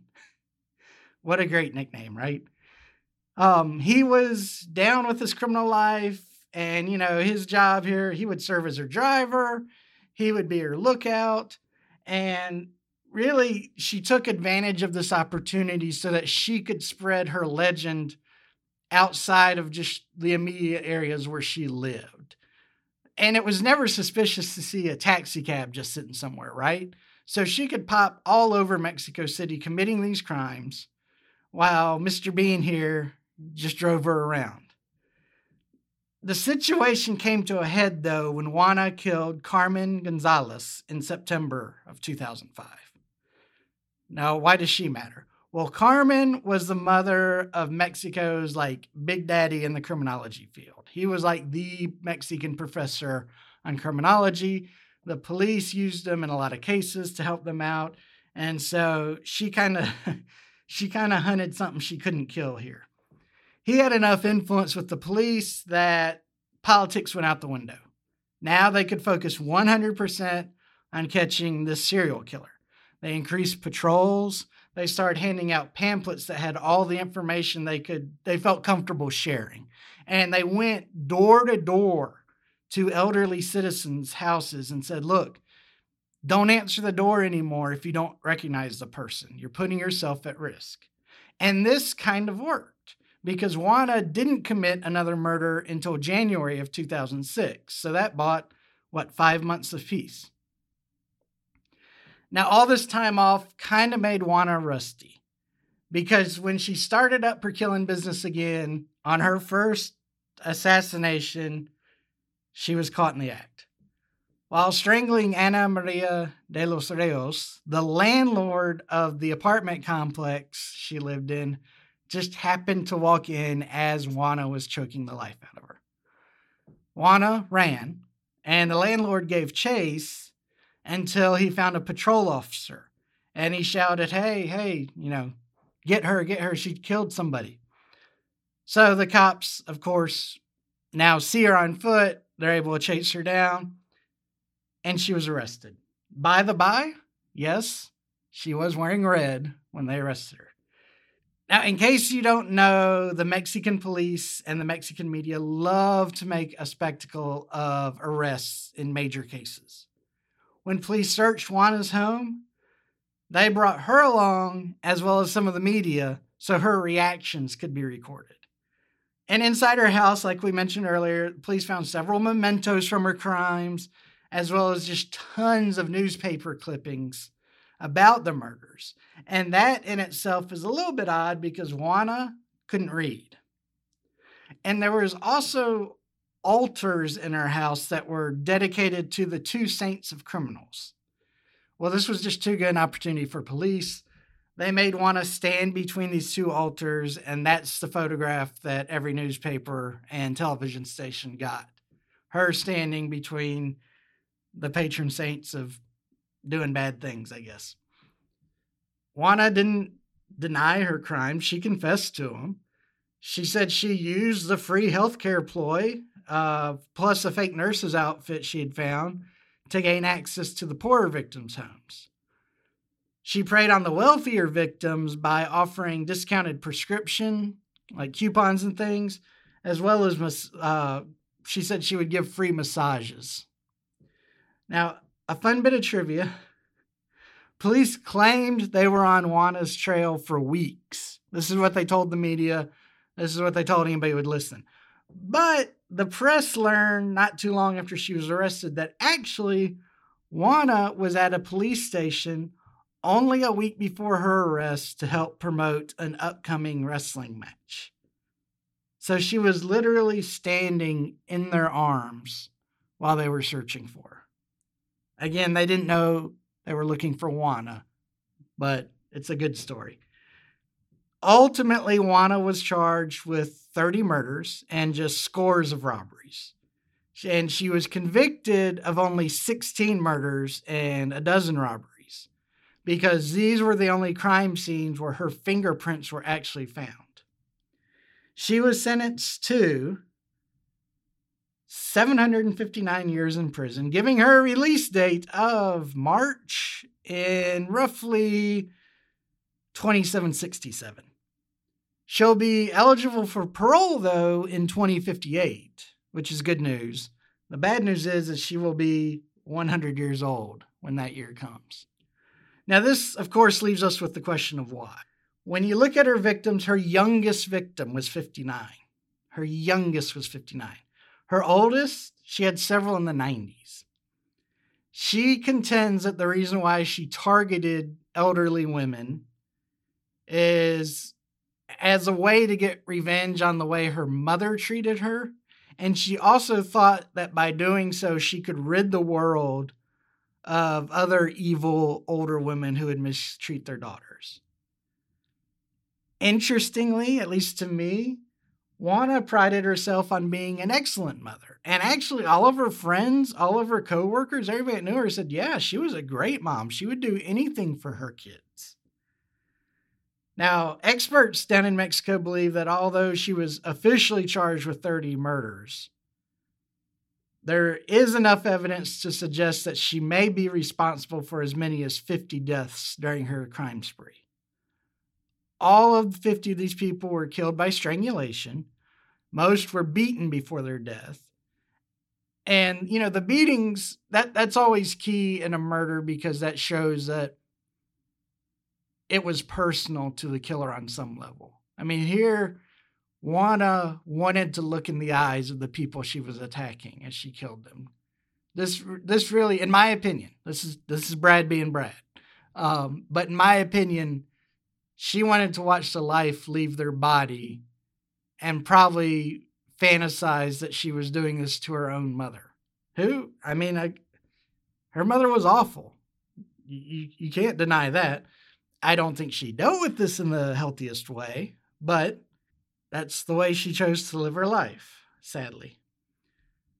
Interestingly, again, Juana, is arrested back in 2006, but she kind of became the center of a media circus in 2015 because she claimed that she had found love while she was in prison.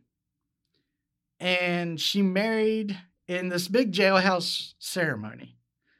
She married a 74-year-old fellow inmate by the name of Miguel Angel, who was in jail for murder himself. They were one of 48 couples who tied the knot on this special occasion. But sadly, the marriage didn't last. In fact, Juana told a newspaper that she loved her husband until the day she laid eyes on him. See, she had never seen Miguel until the day of the murder.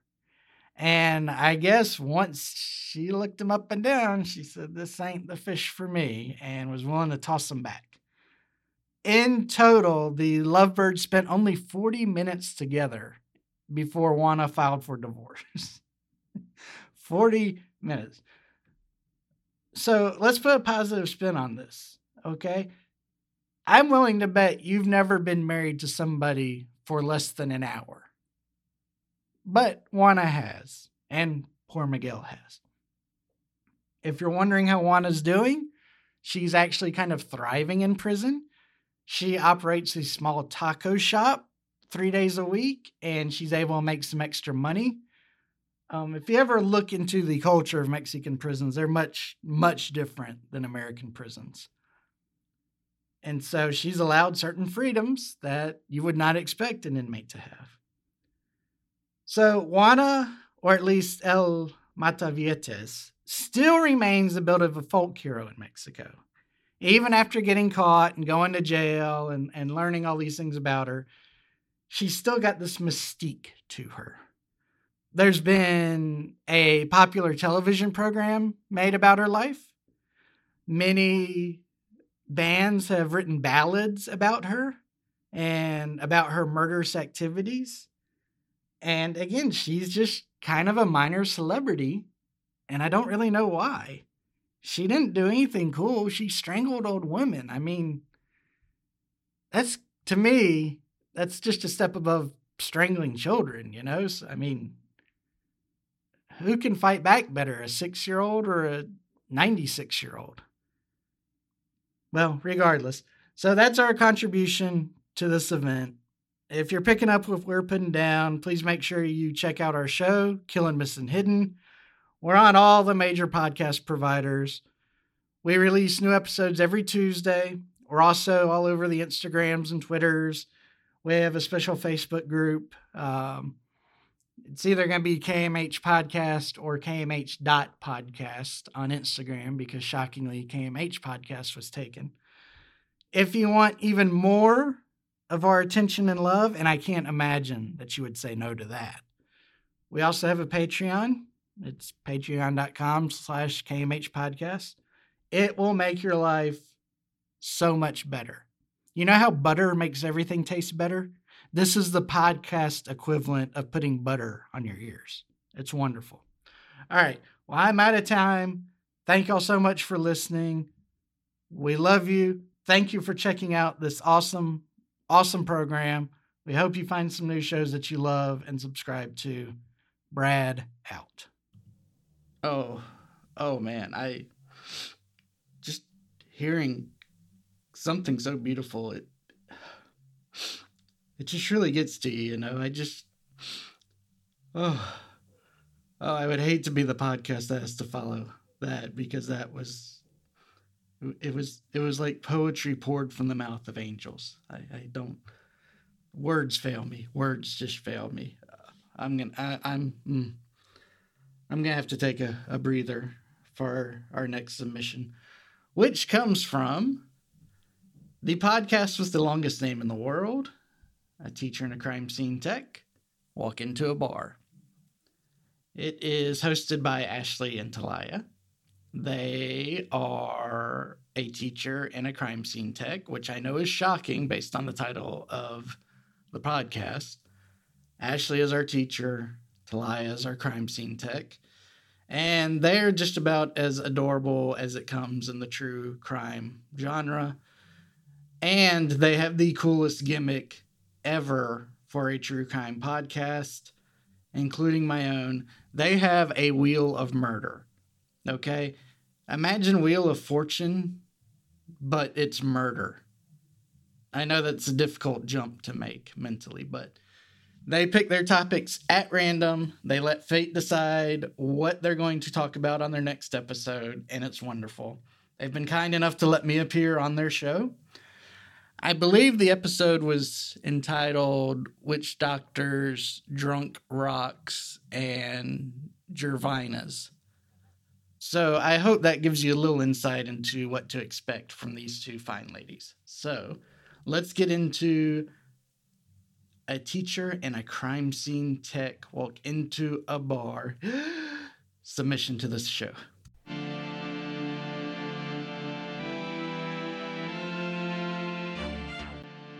Hi, I'm Ashley, and I'm a teacher in Georgia.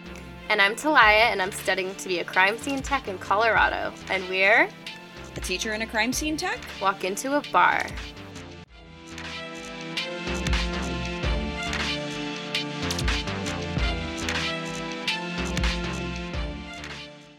Hello. Hi. How are you? I'm doing pretty well. How are you? I have to sound smart. Well, should we introduce ourselves? I guess some of you might not know who we are. Yeah. So it might be a good idea if you did know that, I guess. Yeah, it's probably a good idea. Well, my name is Talia, and I'm from Denver, and I recently graduated school, so I am a soon-to-be crime scene tech or somehow work on crime scenes. Yay. Yeah. My name is Ashley, and I am a teacher of tiny humans in Georgia. And this is a true crime comedy podcast called A Teacher and a Crime Scene Tech. walk into a bar. Ooh, yeah. Yeah, and our normal format, today we're going to be doing Stupid Criminals. But our normal format is we have a Wheel of Fortune style wheel with different crime categories on it, and we each spin it every week at the end of every episode and see what our topic will be for the next week. Like this week, we got co-host torture, so Ashley and I are just going to be telling stories about our biggest, worst fears to each other. We're going to pick a case that we know are intentionally that our co-host will despise, and it's going to be a good time. Yeah. At the end of this episode, we're not going to spin the Wheel of Murder because this episode won't fit into our format, but we're going to spin the Wheel of, questions. Get to know your hosts. That way you guys can at least see, like, what we usually do. But, like, with a little twist. With a twist, so you get to know us. Yeah. So, should we talk some true crime? I think we should talk some true crime. I'm excited about it. I am too. Do you want to go first? Sure. I can if you don't want to. It's fine. Okay. All right. So let's jump in. We decided to do the topic of dumb criminals instead of spinning the wheel because we didn't know how that would fit into our lives. It's fine. Dumb criminals, here we go. Talia, I have a question for you. Yes. What would you do if you came home and there was just a man just sleeping in the middle of your living room? I don't know. I would probably leave and call the police, or... What if he was young and not the worst looking human in the world and he had no shirt on?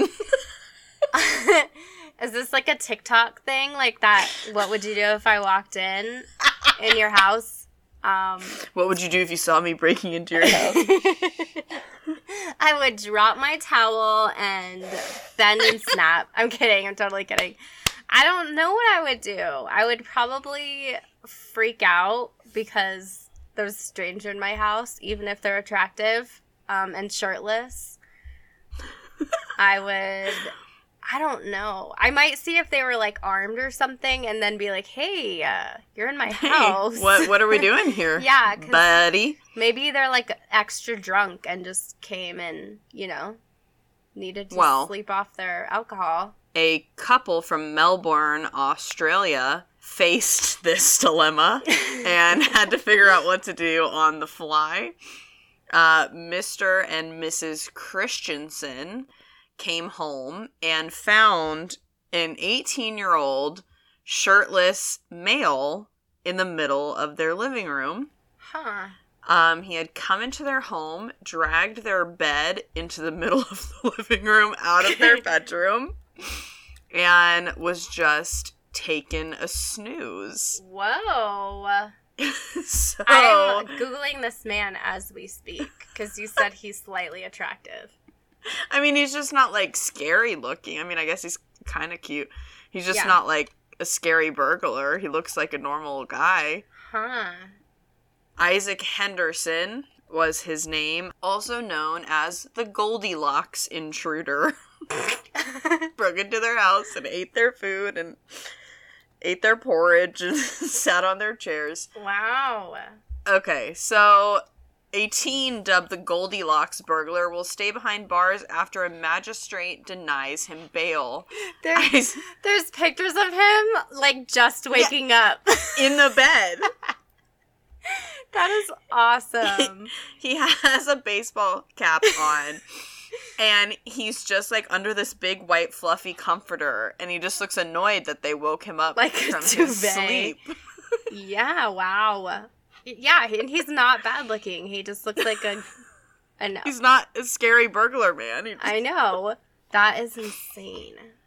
So, Isaac Henderson, 18, allegedly broke into the couple's recently sold East Melbourne home and dragged their bed into the lounge room and was found sleeping inside.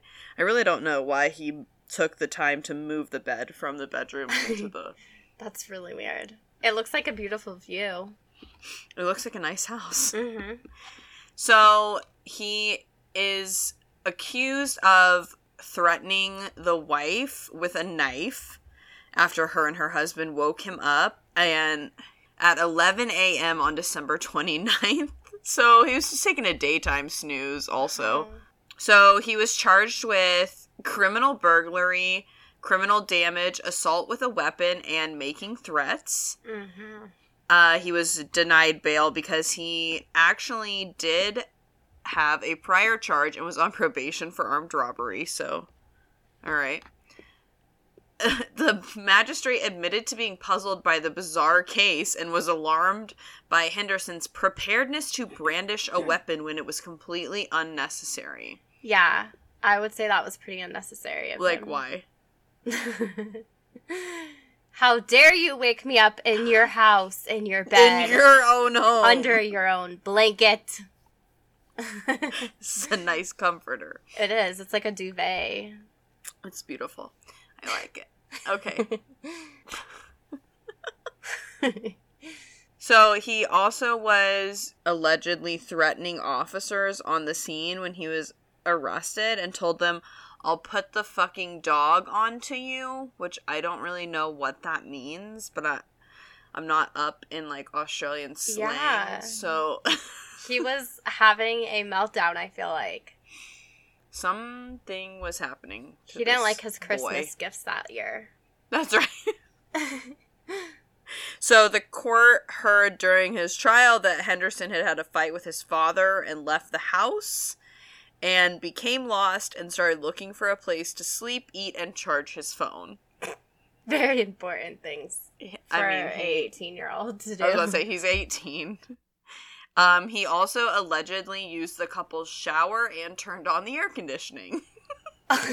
So he's just making himself at home. Yeah. The senior constable told the court Mr. Henderson admitted to police that he broke onto the property, but denied that he used a knife.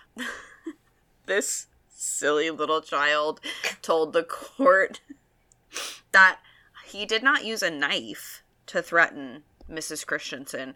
He used a chicken skewer. There's a big difference there, sir. That is... Also, though, like, is there? Like, I didn't try to hurt her with a knife. I just tried to poke her with this really sharp skewer. One has a blade. One's just really pokey. And also, does this mean he was sleeping with it in his hand? I guess so. The police say that they were unable to find any chicken skewers on the property, so they could not verify that version of the events. Wow. So, Mrs. Christensen told the Australia Daily Mail he was wiggling around when he flipped up the doona. I don't know what that means. I don't either. Maybe it's the blanket. Maybe it's like a duvet. Yeah.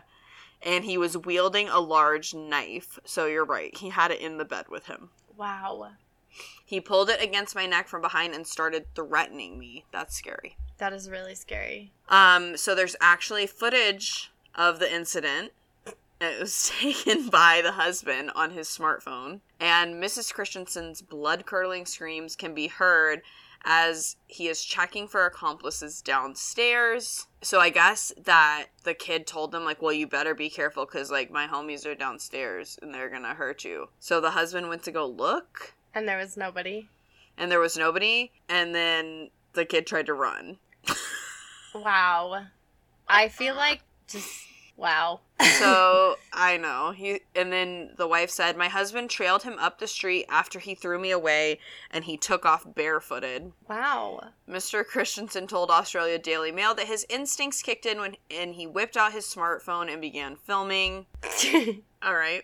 And he said, all I was thinking was that I've got to help the police find this person. Upon hearing her screams, Mr. Christensen said he knew what he had to do. At this point, I knew her safety was the only thing that mattered, so I left the phone and I chased him out. Oh, good. I'm glad he dropped his phone for that. Like, for real, buddy. Nobody was physically injured and nothing was stolen. Well, that's good. He just needed a nap and a shower. I guess so. So, that is the story of Isaac Henderson. Wow. Goldilocks burglar. Wow, that's crazy. All right, so it's my turn. It's your turn. Okay, so on January 6th, 2016, the Lima, Ohio Police Department posted the following post to their Facebook page. There is an active warrant out for the arrest of Donald A. Chip Pugh, age 45, of Lima, for failure to appear. Mr. Pugh is also currently a person of interest in several other cases, including arson and vandalism.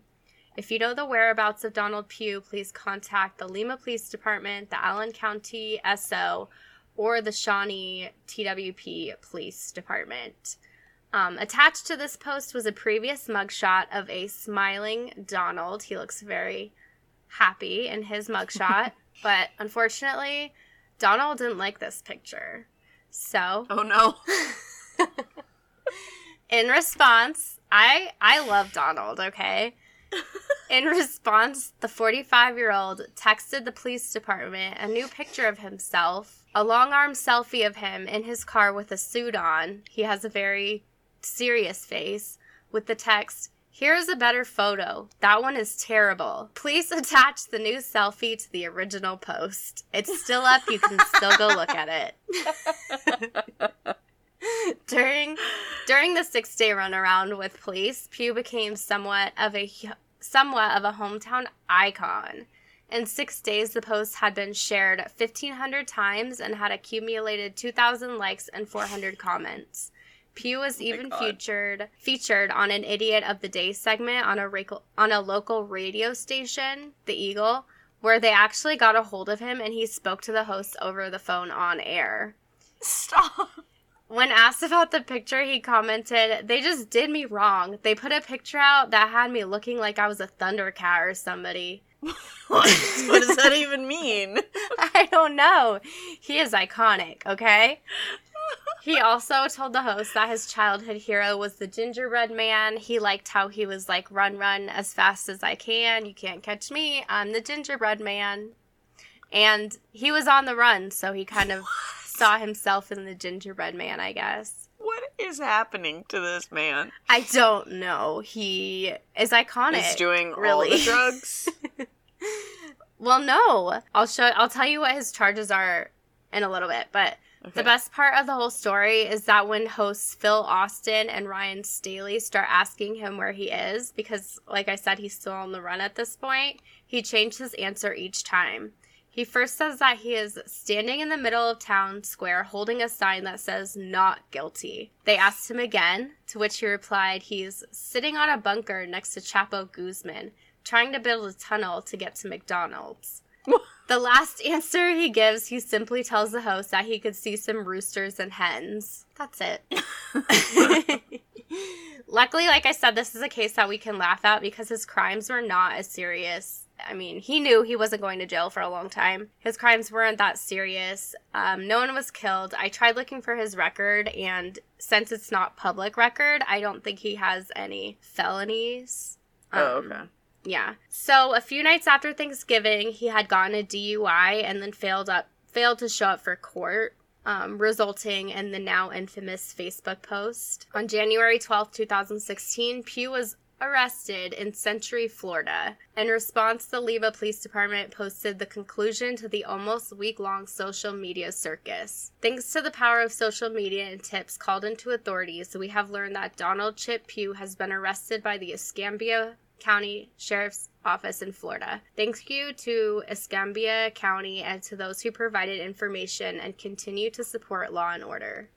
Like I said, I tried to find more information on Pugh, but there isn't a lot out there, so I'm going to assume that he stayed out of trouble. I hope he's out there living his best life, and that, you know, all of the pictures out there of him are everything he dreamed. They're all to his liking. Yes. The original post is still up. All of them are still up, so you can go look at them. And That's as amazing. of today, the post has been shared about 4,200 times. It has about 1,700 comments and 3,300 likes. Oh my gosh. And that is the story of Donald Chip Pugh. You cannot convince me that man was not on all the drugs when he was doing all this. I don't know what he was on. He was on his ego. I don't know. The pictures are really funny too. So there's that. I love it. Good job. Yeah, thank you. So those were our dumb criminals. Yes, we hope you enjoyed them, and we hope that you hop over to A Teacher in a Crime Scene Tech, which is available. A Teacher in a Crime Scene Tech Walk into a Bar, which is available on all podcast platforms, and listen to some more true crime with us. They're not all this silly. We do get serious. We have mostly serious cases. This one was just This was for fun. Yeah. So now we're going to spin our wheel of questions. Mm-hmm. Normally, at this point in the show, when we're done with our stories, we would spin all our wheel of murder. Mm-hmm. But we're just going to spin a wheel of questions. You want to go first? Sure. You want me to go I first? will go. You go first. I told my story last, so. All right, wheel of questions. Here we go. Spinning for you. Okay. Oh my gosh. Let's go.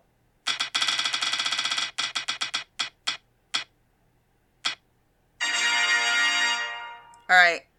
What would your role in the zombie apocalypse be? I would like to say that it'd be like the girl from Resident Evil, but I know it wouldn't be. I would be the one that would just lay down and accept my fate. Not gonna lie. I don't like running. I don't either. I hate it. I would be very quick to die in the zombie apocalypse. Yeah, same. You know, if I survived, you know, Walking Dead, Mm-hmm. well, like, there's, like, always, like, one woman in the camp that's, like, taking care of the children Yes, and, like, that would herding be them you. around. That would be me. Yeah. But I probably wouldn't make it to that point. So. I probably wouldn't either. All right. Do you want me to spin? Sure. Okay.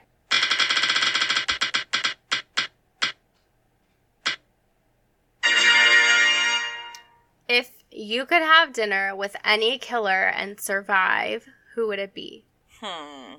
This is a really hard one. It is. I kind of want to say Ed Kemper. That's what I thought you'd say. Did you know I was going to say that? Yeah. I don't know what that says about me that you knew I was going to say that. But I also kind of am equally torn between him and Eileen Wuornos. Yeah. I would probably choose Eileen. I knew you would say that. Or Manson didn't kill anybody, but I would still be curious. That's an acceptable answer, though. Yeah. So Eileen or Manson for me. Even though he All didn't right. kill anybody. I know. He's not really a killer, but we'll accept him for this category. Yeah. Okay, ready for your next question? Yep. Oh. Whoops.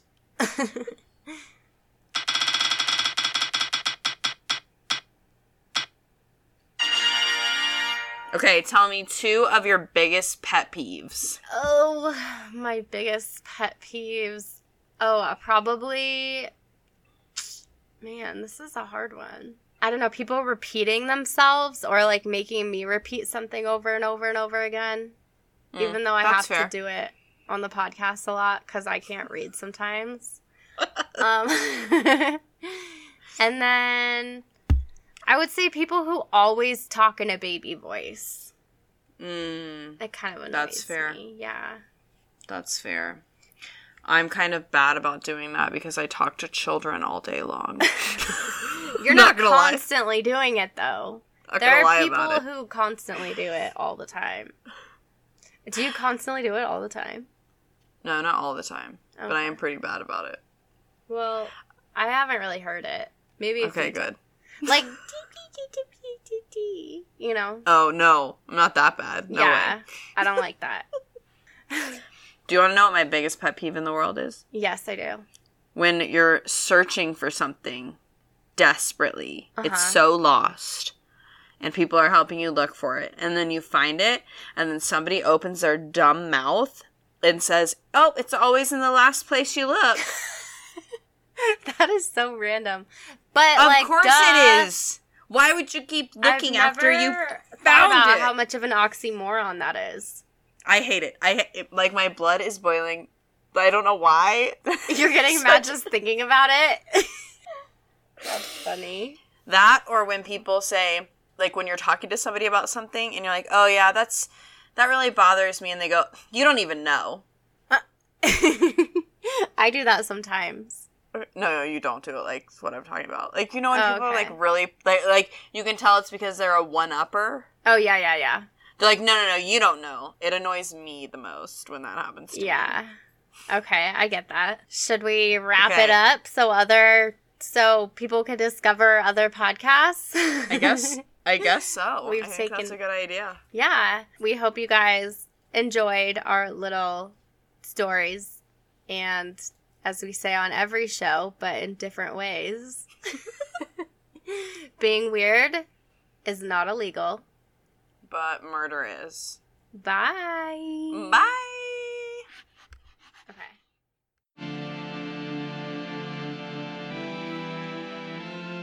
Podcast.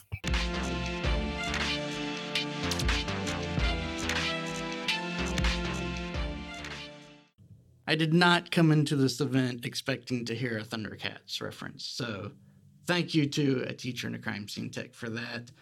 Remember, you can find them Apple Podcasts, Spotify, whatever your platform of choice is, they'll be there.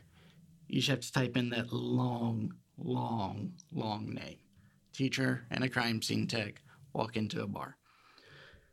Okay, up next, we have a very unique podcast known as Nopeville, in which we have two tour guides who lead us through the city of Nopeville, which contains all the things that make you want to say nope.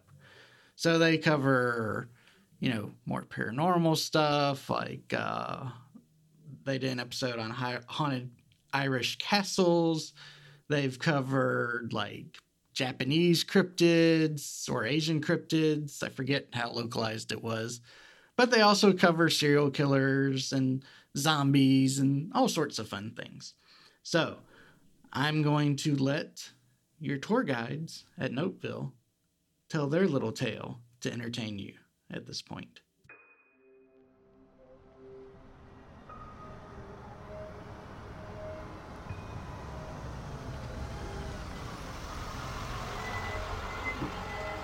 Down this road is a small city once thriving and full of life, but now desolate and abandoned. Well, abandoned save for the horrors rumored to reside within, which I presume is why you're here.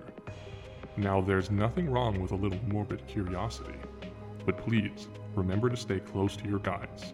We wouldn't want anyone to get left behind now.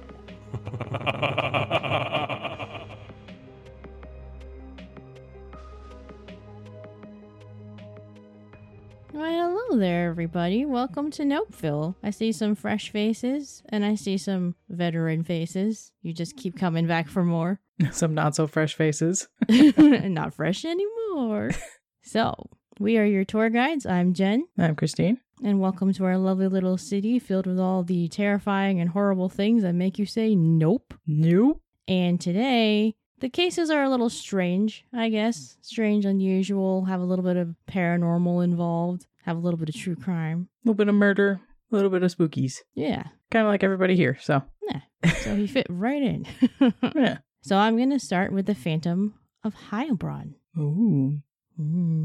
So the Phantom of Heilbronn was the name given to a serial killer in Germany who appeared to be active for 16 years, from 1993 to 2009. Oh, wow. Recent. Yep. The DNA of this serial killer was also found in crime scenes located in Austria and France, as well as Germany. Got around. The only thing investigators were certain of was that the DNA belonged to a female of Eastern European descent. At this point, she was called by another moniker, the Woman Without a Face. Oh. The DNA was found linked to 40 different cases over the span of her 16-year crime spree, with 6 of those resulting in murder.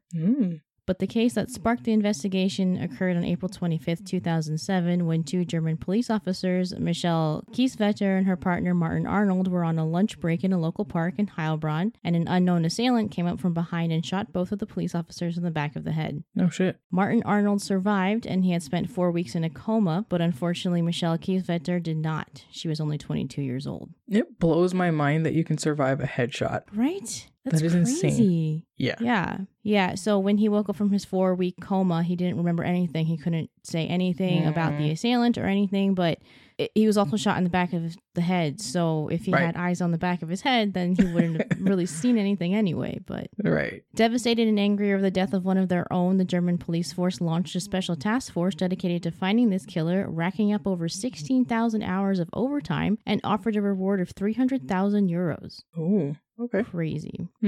They found the DNA evidence and began to investigate the 40 separate crimes where it was a match. Jesus. She first struck in 1993, where her DNA was found on a teacup after killing a 62-year-old woman named Lieslott Schlinger by strangling her with floral wire that the victim used in her floral arrangements. Oh.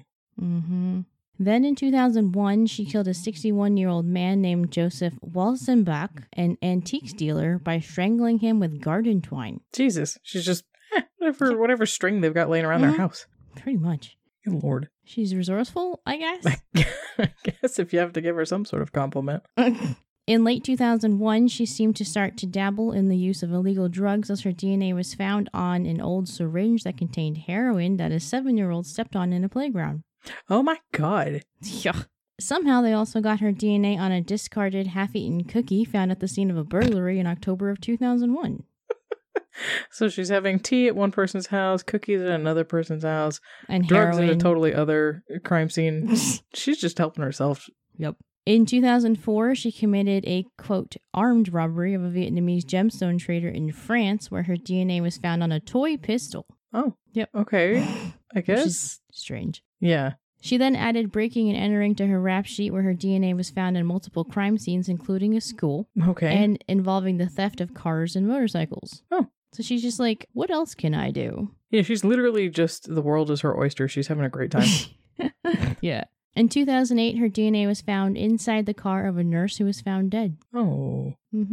She was also linked to driving the getaway car containing 3 bodies of Georgians that were killed in 2009. Jesus. Just everywhere.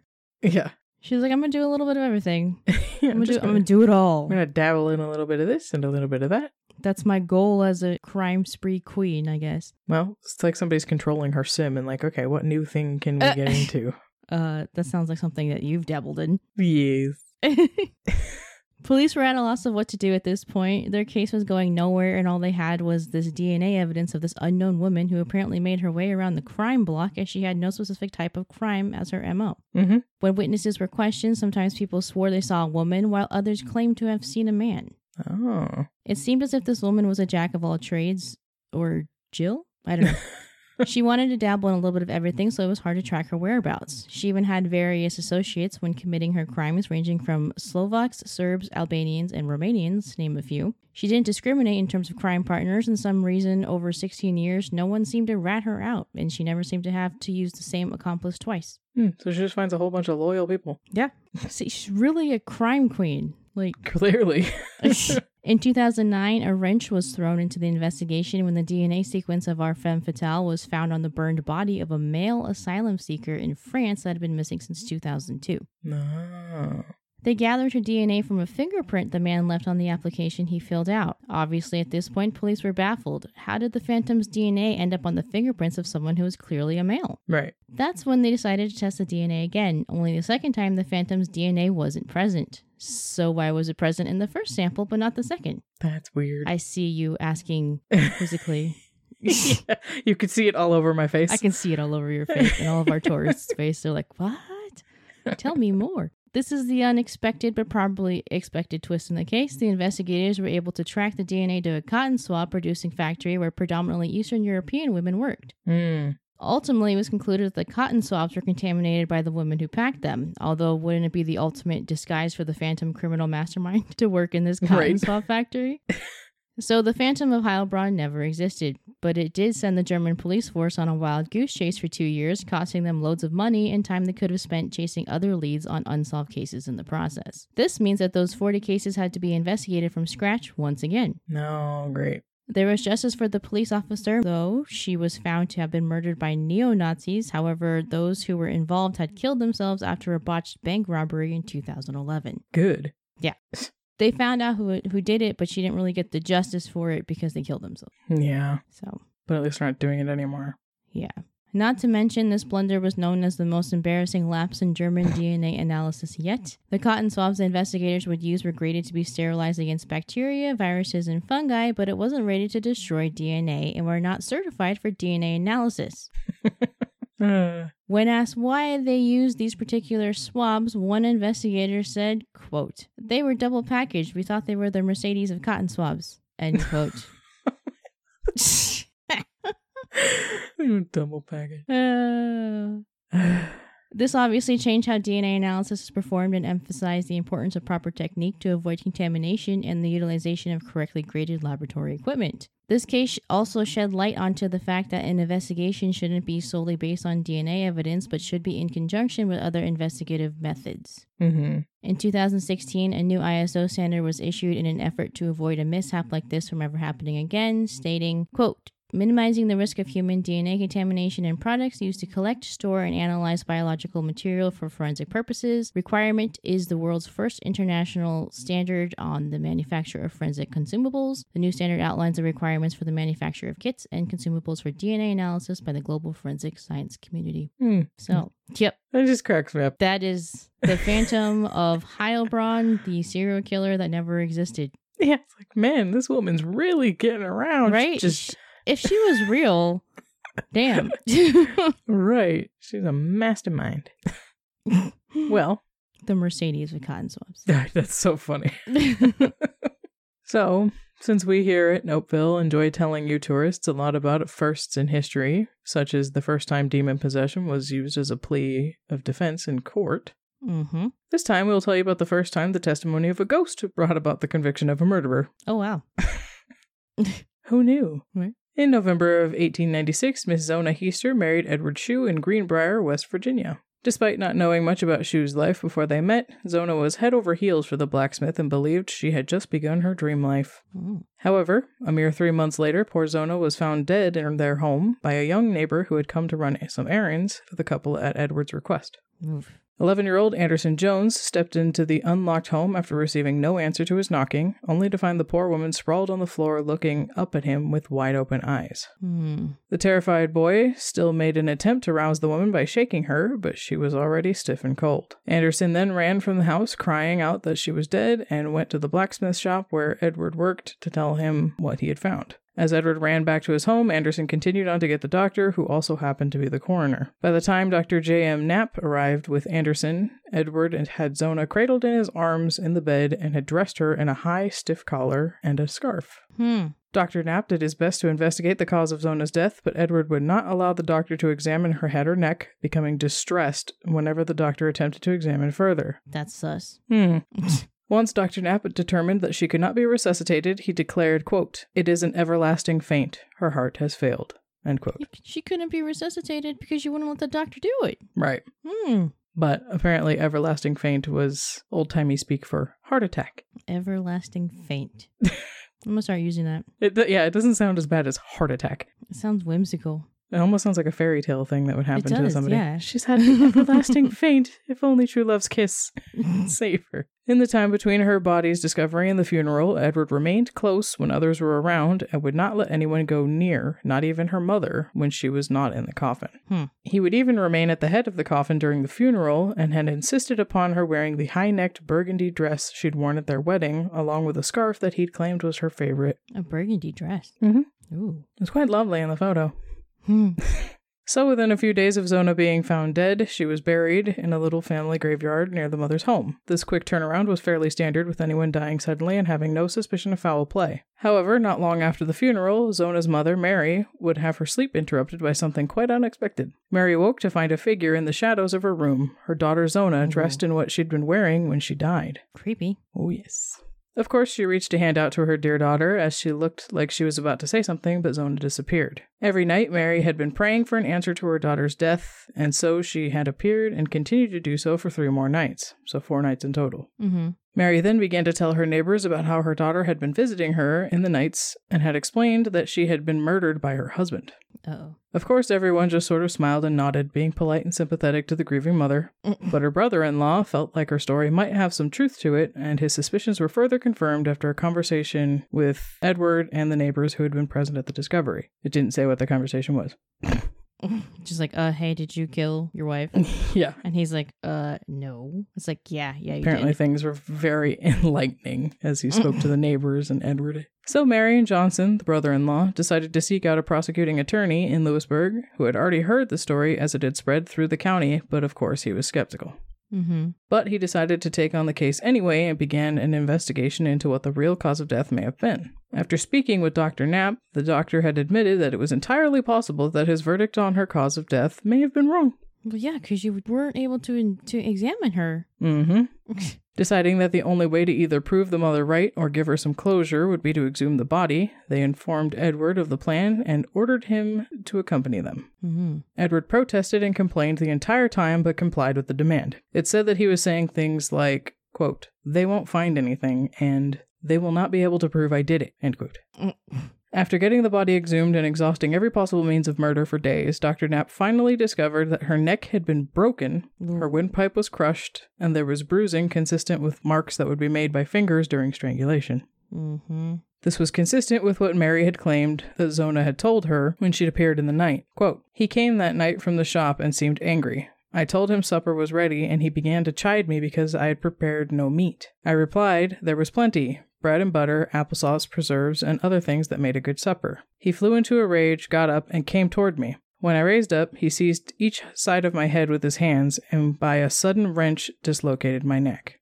End quote. He killed his wife because there was no meat in the dinner that she prepared for him? As the story goes.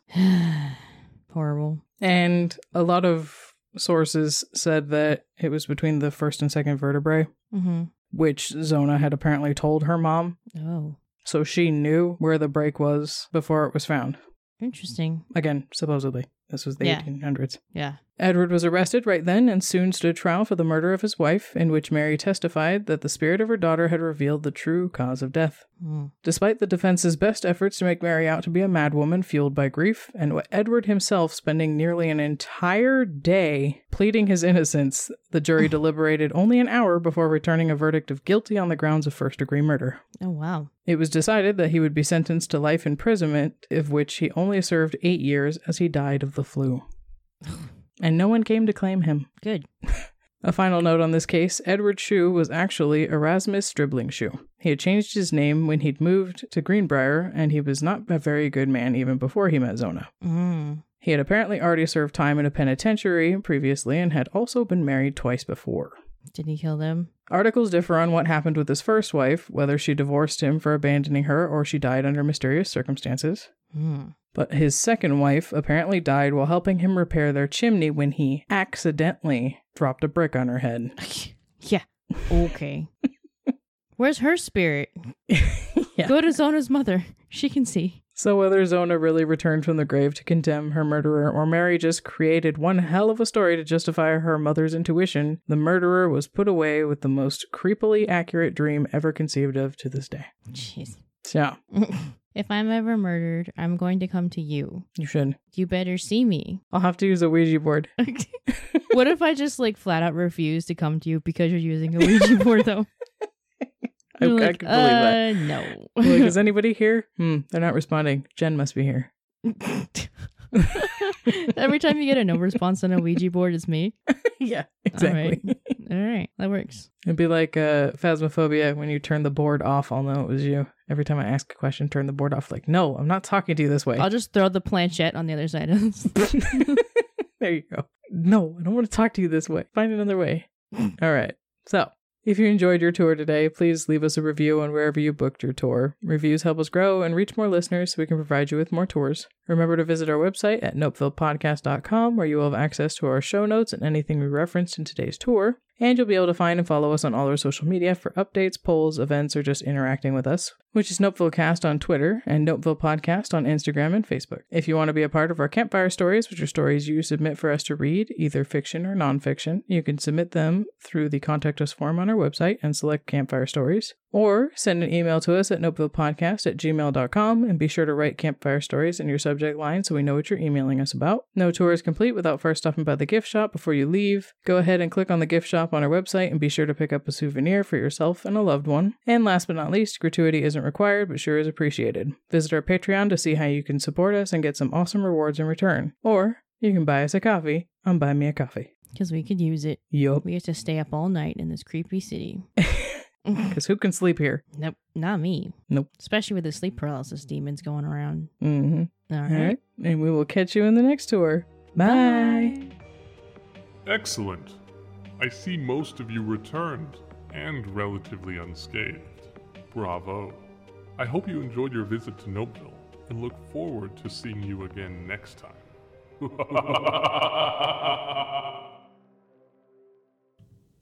What freaking attorney puts a woman on the stand to say my daughter's ghost told me who killed her? Oh my God, I can't believe that worked. I guess it was just a simpler time back then that I can't understand. Well, that was Noteville. That's a very accurate representation of what their episodes are typically like. Again, you can find them on all the major podcast providers, and they do a good job. I think they're worth your support. I especially appreciate the format of their show, where it's a tour through a haunted city. I think that's pretty cool. Well, sad to say, we've almost reached the end of our festival here. We only have one act left, but it's a good one. The only other solo performer besides me to participate in this, we have True Crime Cat Lawyer, which is hosted by Kat Winston, who is a girl, and allows her human to present stories of murders and bad things that occur in the northwestern United States. Also, the only other lawyer. Why? It's interesting to me that the two solo podcasters on here are lawyers. I think that speaks to something obvious. All right, I'll shut up. Let's get on with True Crime Cat Lawyer. Hello, and welcome back to True Crime Cat Lawyer. I'm your host, Elise, joined by my co-host, Winston the Cat. Every other week, Winston and I will bring you a new story about a murder, disappearance, or a serial killer with a special focus on cases from our hometown, the Pacific Northwest. Just a reminder, this podcast contains content of a graphic nature that might not be suitable for all listeners, including descriptions of violence, sexual assault, and crimes against animals and children. Listener discretion is advised. Mandy Stavik grew up in Acme, Washington, about an hour and a half north of Seattle. Mandy's parents were divorced, and her mother Mary had moved the kids to Acme from Alaska. Acme is a tiny town in Whatcom County. It was described as a place where people didn't lock their doors. Mandy was described as a bright and vivacious teen.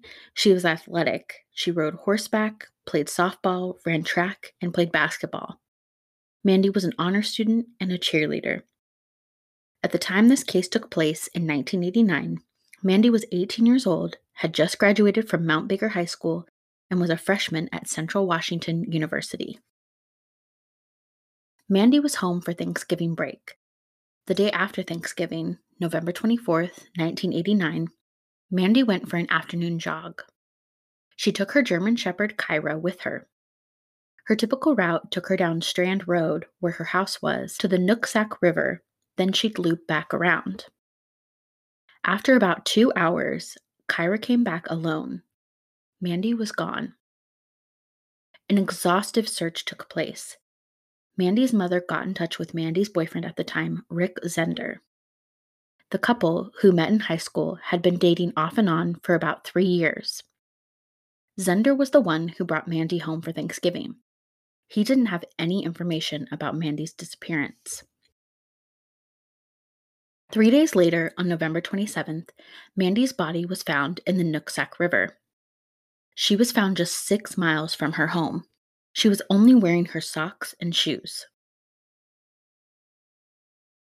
There were no signs of a struggle at the location where the body was found. An autopsy confirmed Mandy's cause of death was drowning. This puzzled Mandy's family, as Mandy was a strong swimmer and the water in the river was shallow. How could she have drowned? Investigators had an answer to that question.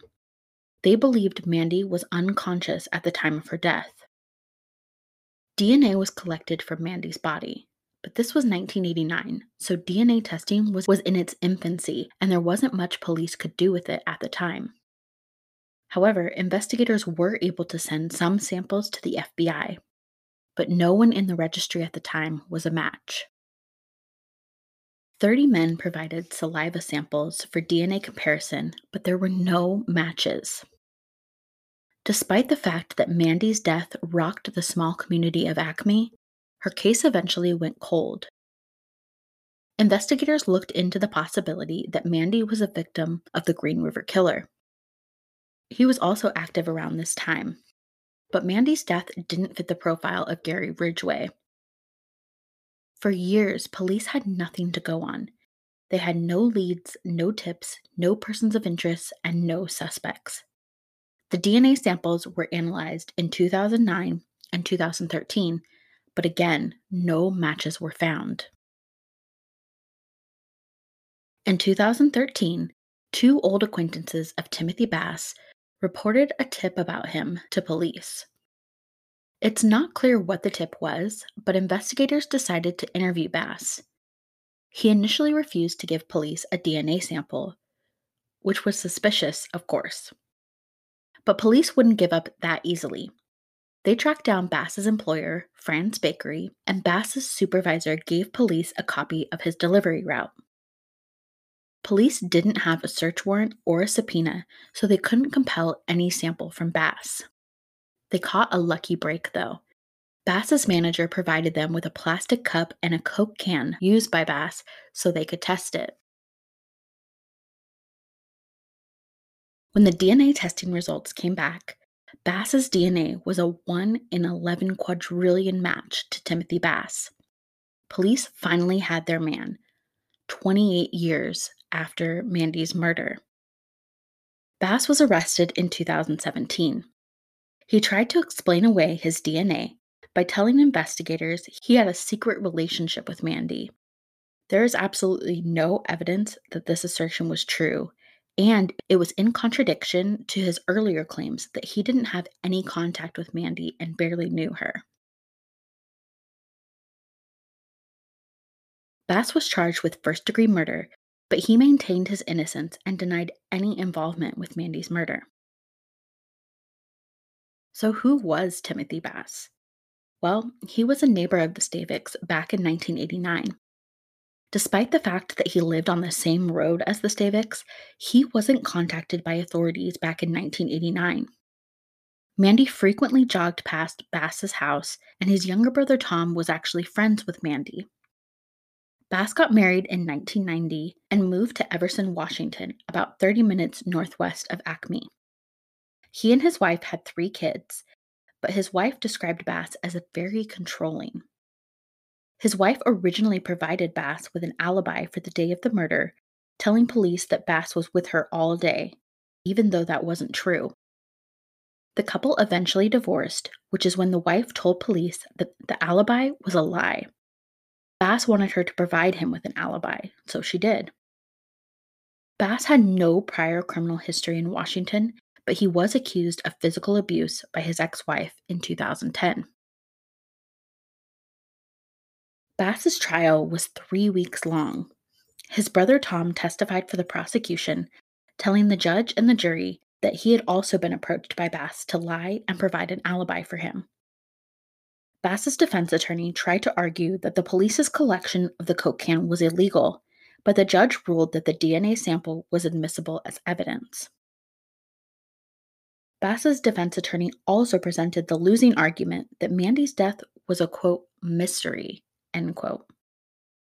Bass didn't testify in his own defense. On May 24, 2019, the jury convicted Bass of first-degree murder. Bass was sentenced to the maximum of 320 months, or roughly 27 years, in prison. He is incarcerated at Clallam Bay Correction Center under close custody, which means less freedom of movement for him. His tentative release date is set for sometime in January 2036. Thank you for listening to today's episode. Please subscribe and leave a review if you like the show. You can email case suggestions or comments to truecrimecatLawyer@gmail.com. The links for our social media pages can be found in our show notes. You can find our discussion group on Facebook by searching for True Crime Cat Lawyer in the group section. If you want more content, head over to our Patreon to join one of our available tiers and receive monthly mini and bonus episodes, as well as early access to our main episodes. Finally, if you're interested in learning more about my co-host, you can check out her Instagram at WinstonTheCatPDX. Thanks again for listening, and stay tuned for our next episode. Wasn't that nice to have a podcast that was professional sounding, followed the rules, and just told a good story? Such contrast to the rest of the nonsense I put y'all through, right? All right. Well, again, that was True Crime Cat Lawyer. You can find her work on every major podcasting platform out there, of course. And with that, we are done. So thank you all for listening. Really, really hope that you found a new podcast or two to listen to. Please, any podcast that you found that you like, subscribe, leave them a rating. A nice review would be helpful. And most importantly, share with your friends. That's how we grow. We can't spend $40,000 a month on advertising. We got to rely on folks saying, hey, you know what? This show, it's not garbage. Maybe you should check it out. So please, share us. Tell your friends. We're not all garbage. We're some garbage, but not all garbage, right? All right. Well, with that, I'm going to close this down. We have to move the space because the Shriners are coming in. And they're kind of hinky about timetables. So, on behalf of the Strange Sessions podcast, on behalf of Quite Unusual, it's always the husband, a teacher and a crime scene tech walk into a bar.